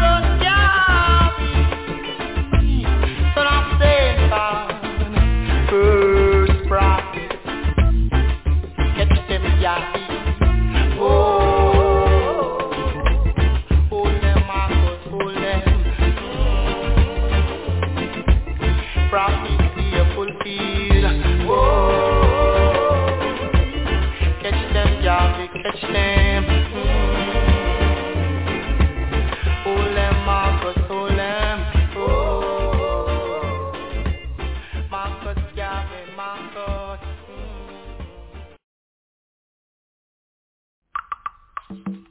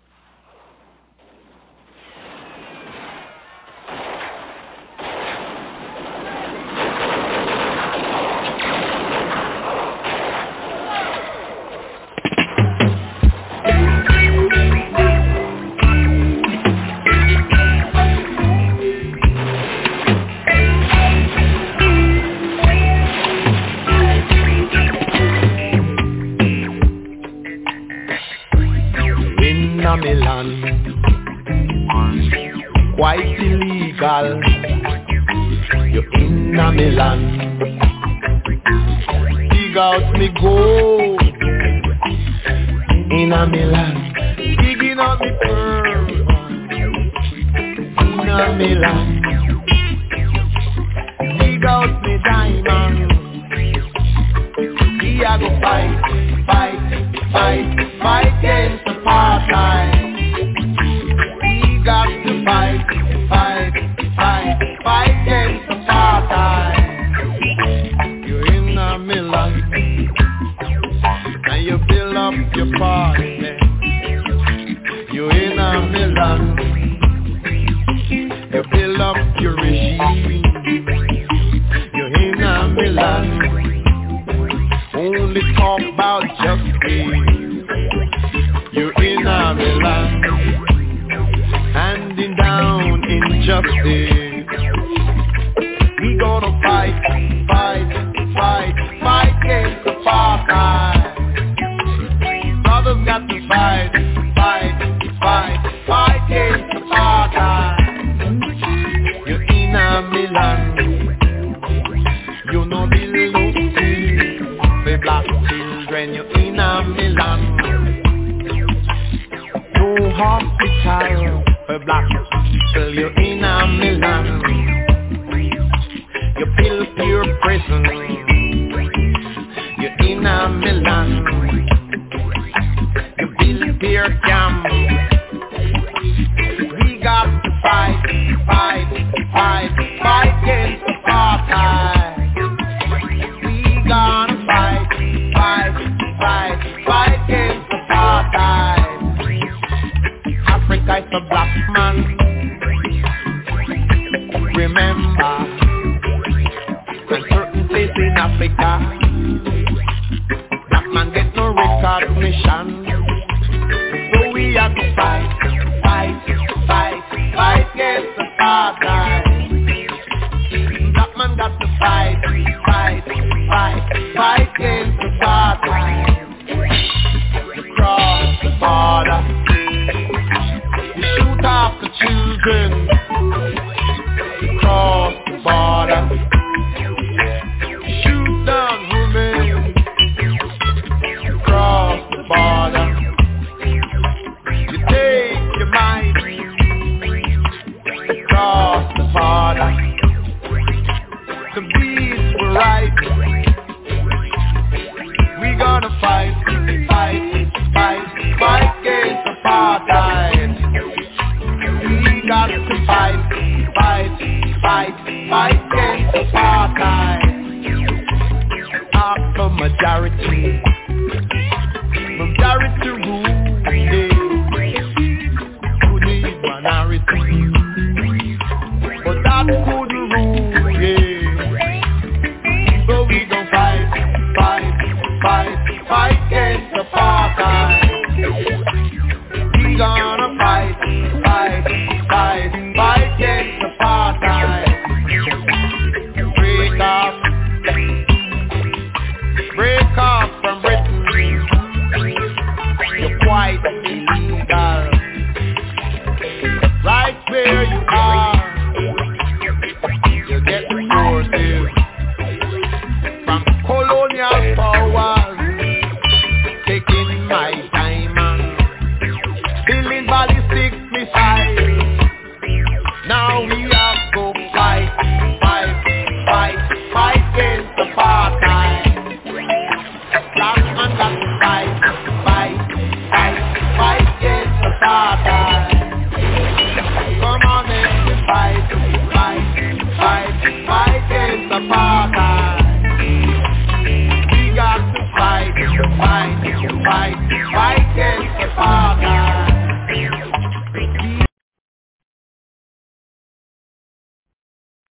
Hey guys, it is Ryan. I'm not sure if you know this about me, but I'm a bit of a fun fanatic when I can. I like to work, but I like fun too. It's a thing. And now the truth is out there. I can tell you about my favorite place to have fun. Chumba Casino. They have hundreds of social casino style games to choose from with new games released each week. You can play for free anytime, anywhere, And each day brings a new chance to collect daily bonuses. So join me in the fun. Sign up now at ChumbaCasino.com. No purchase necessary. VGW Group. Void where prohibited by law. See terms and conditions. 18+. O'Reilly. You need parts? O'Reilly Auto Parts has parts. Need them fast? We've got fast. No matter what you need, we have thousands of professional parts people doing their part to make sure you have it. Product availability. Just one part that makes O'Reilly stand apart. The professional parts people. O'Reilly.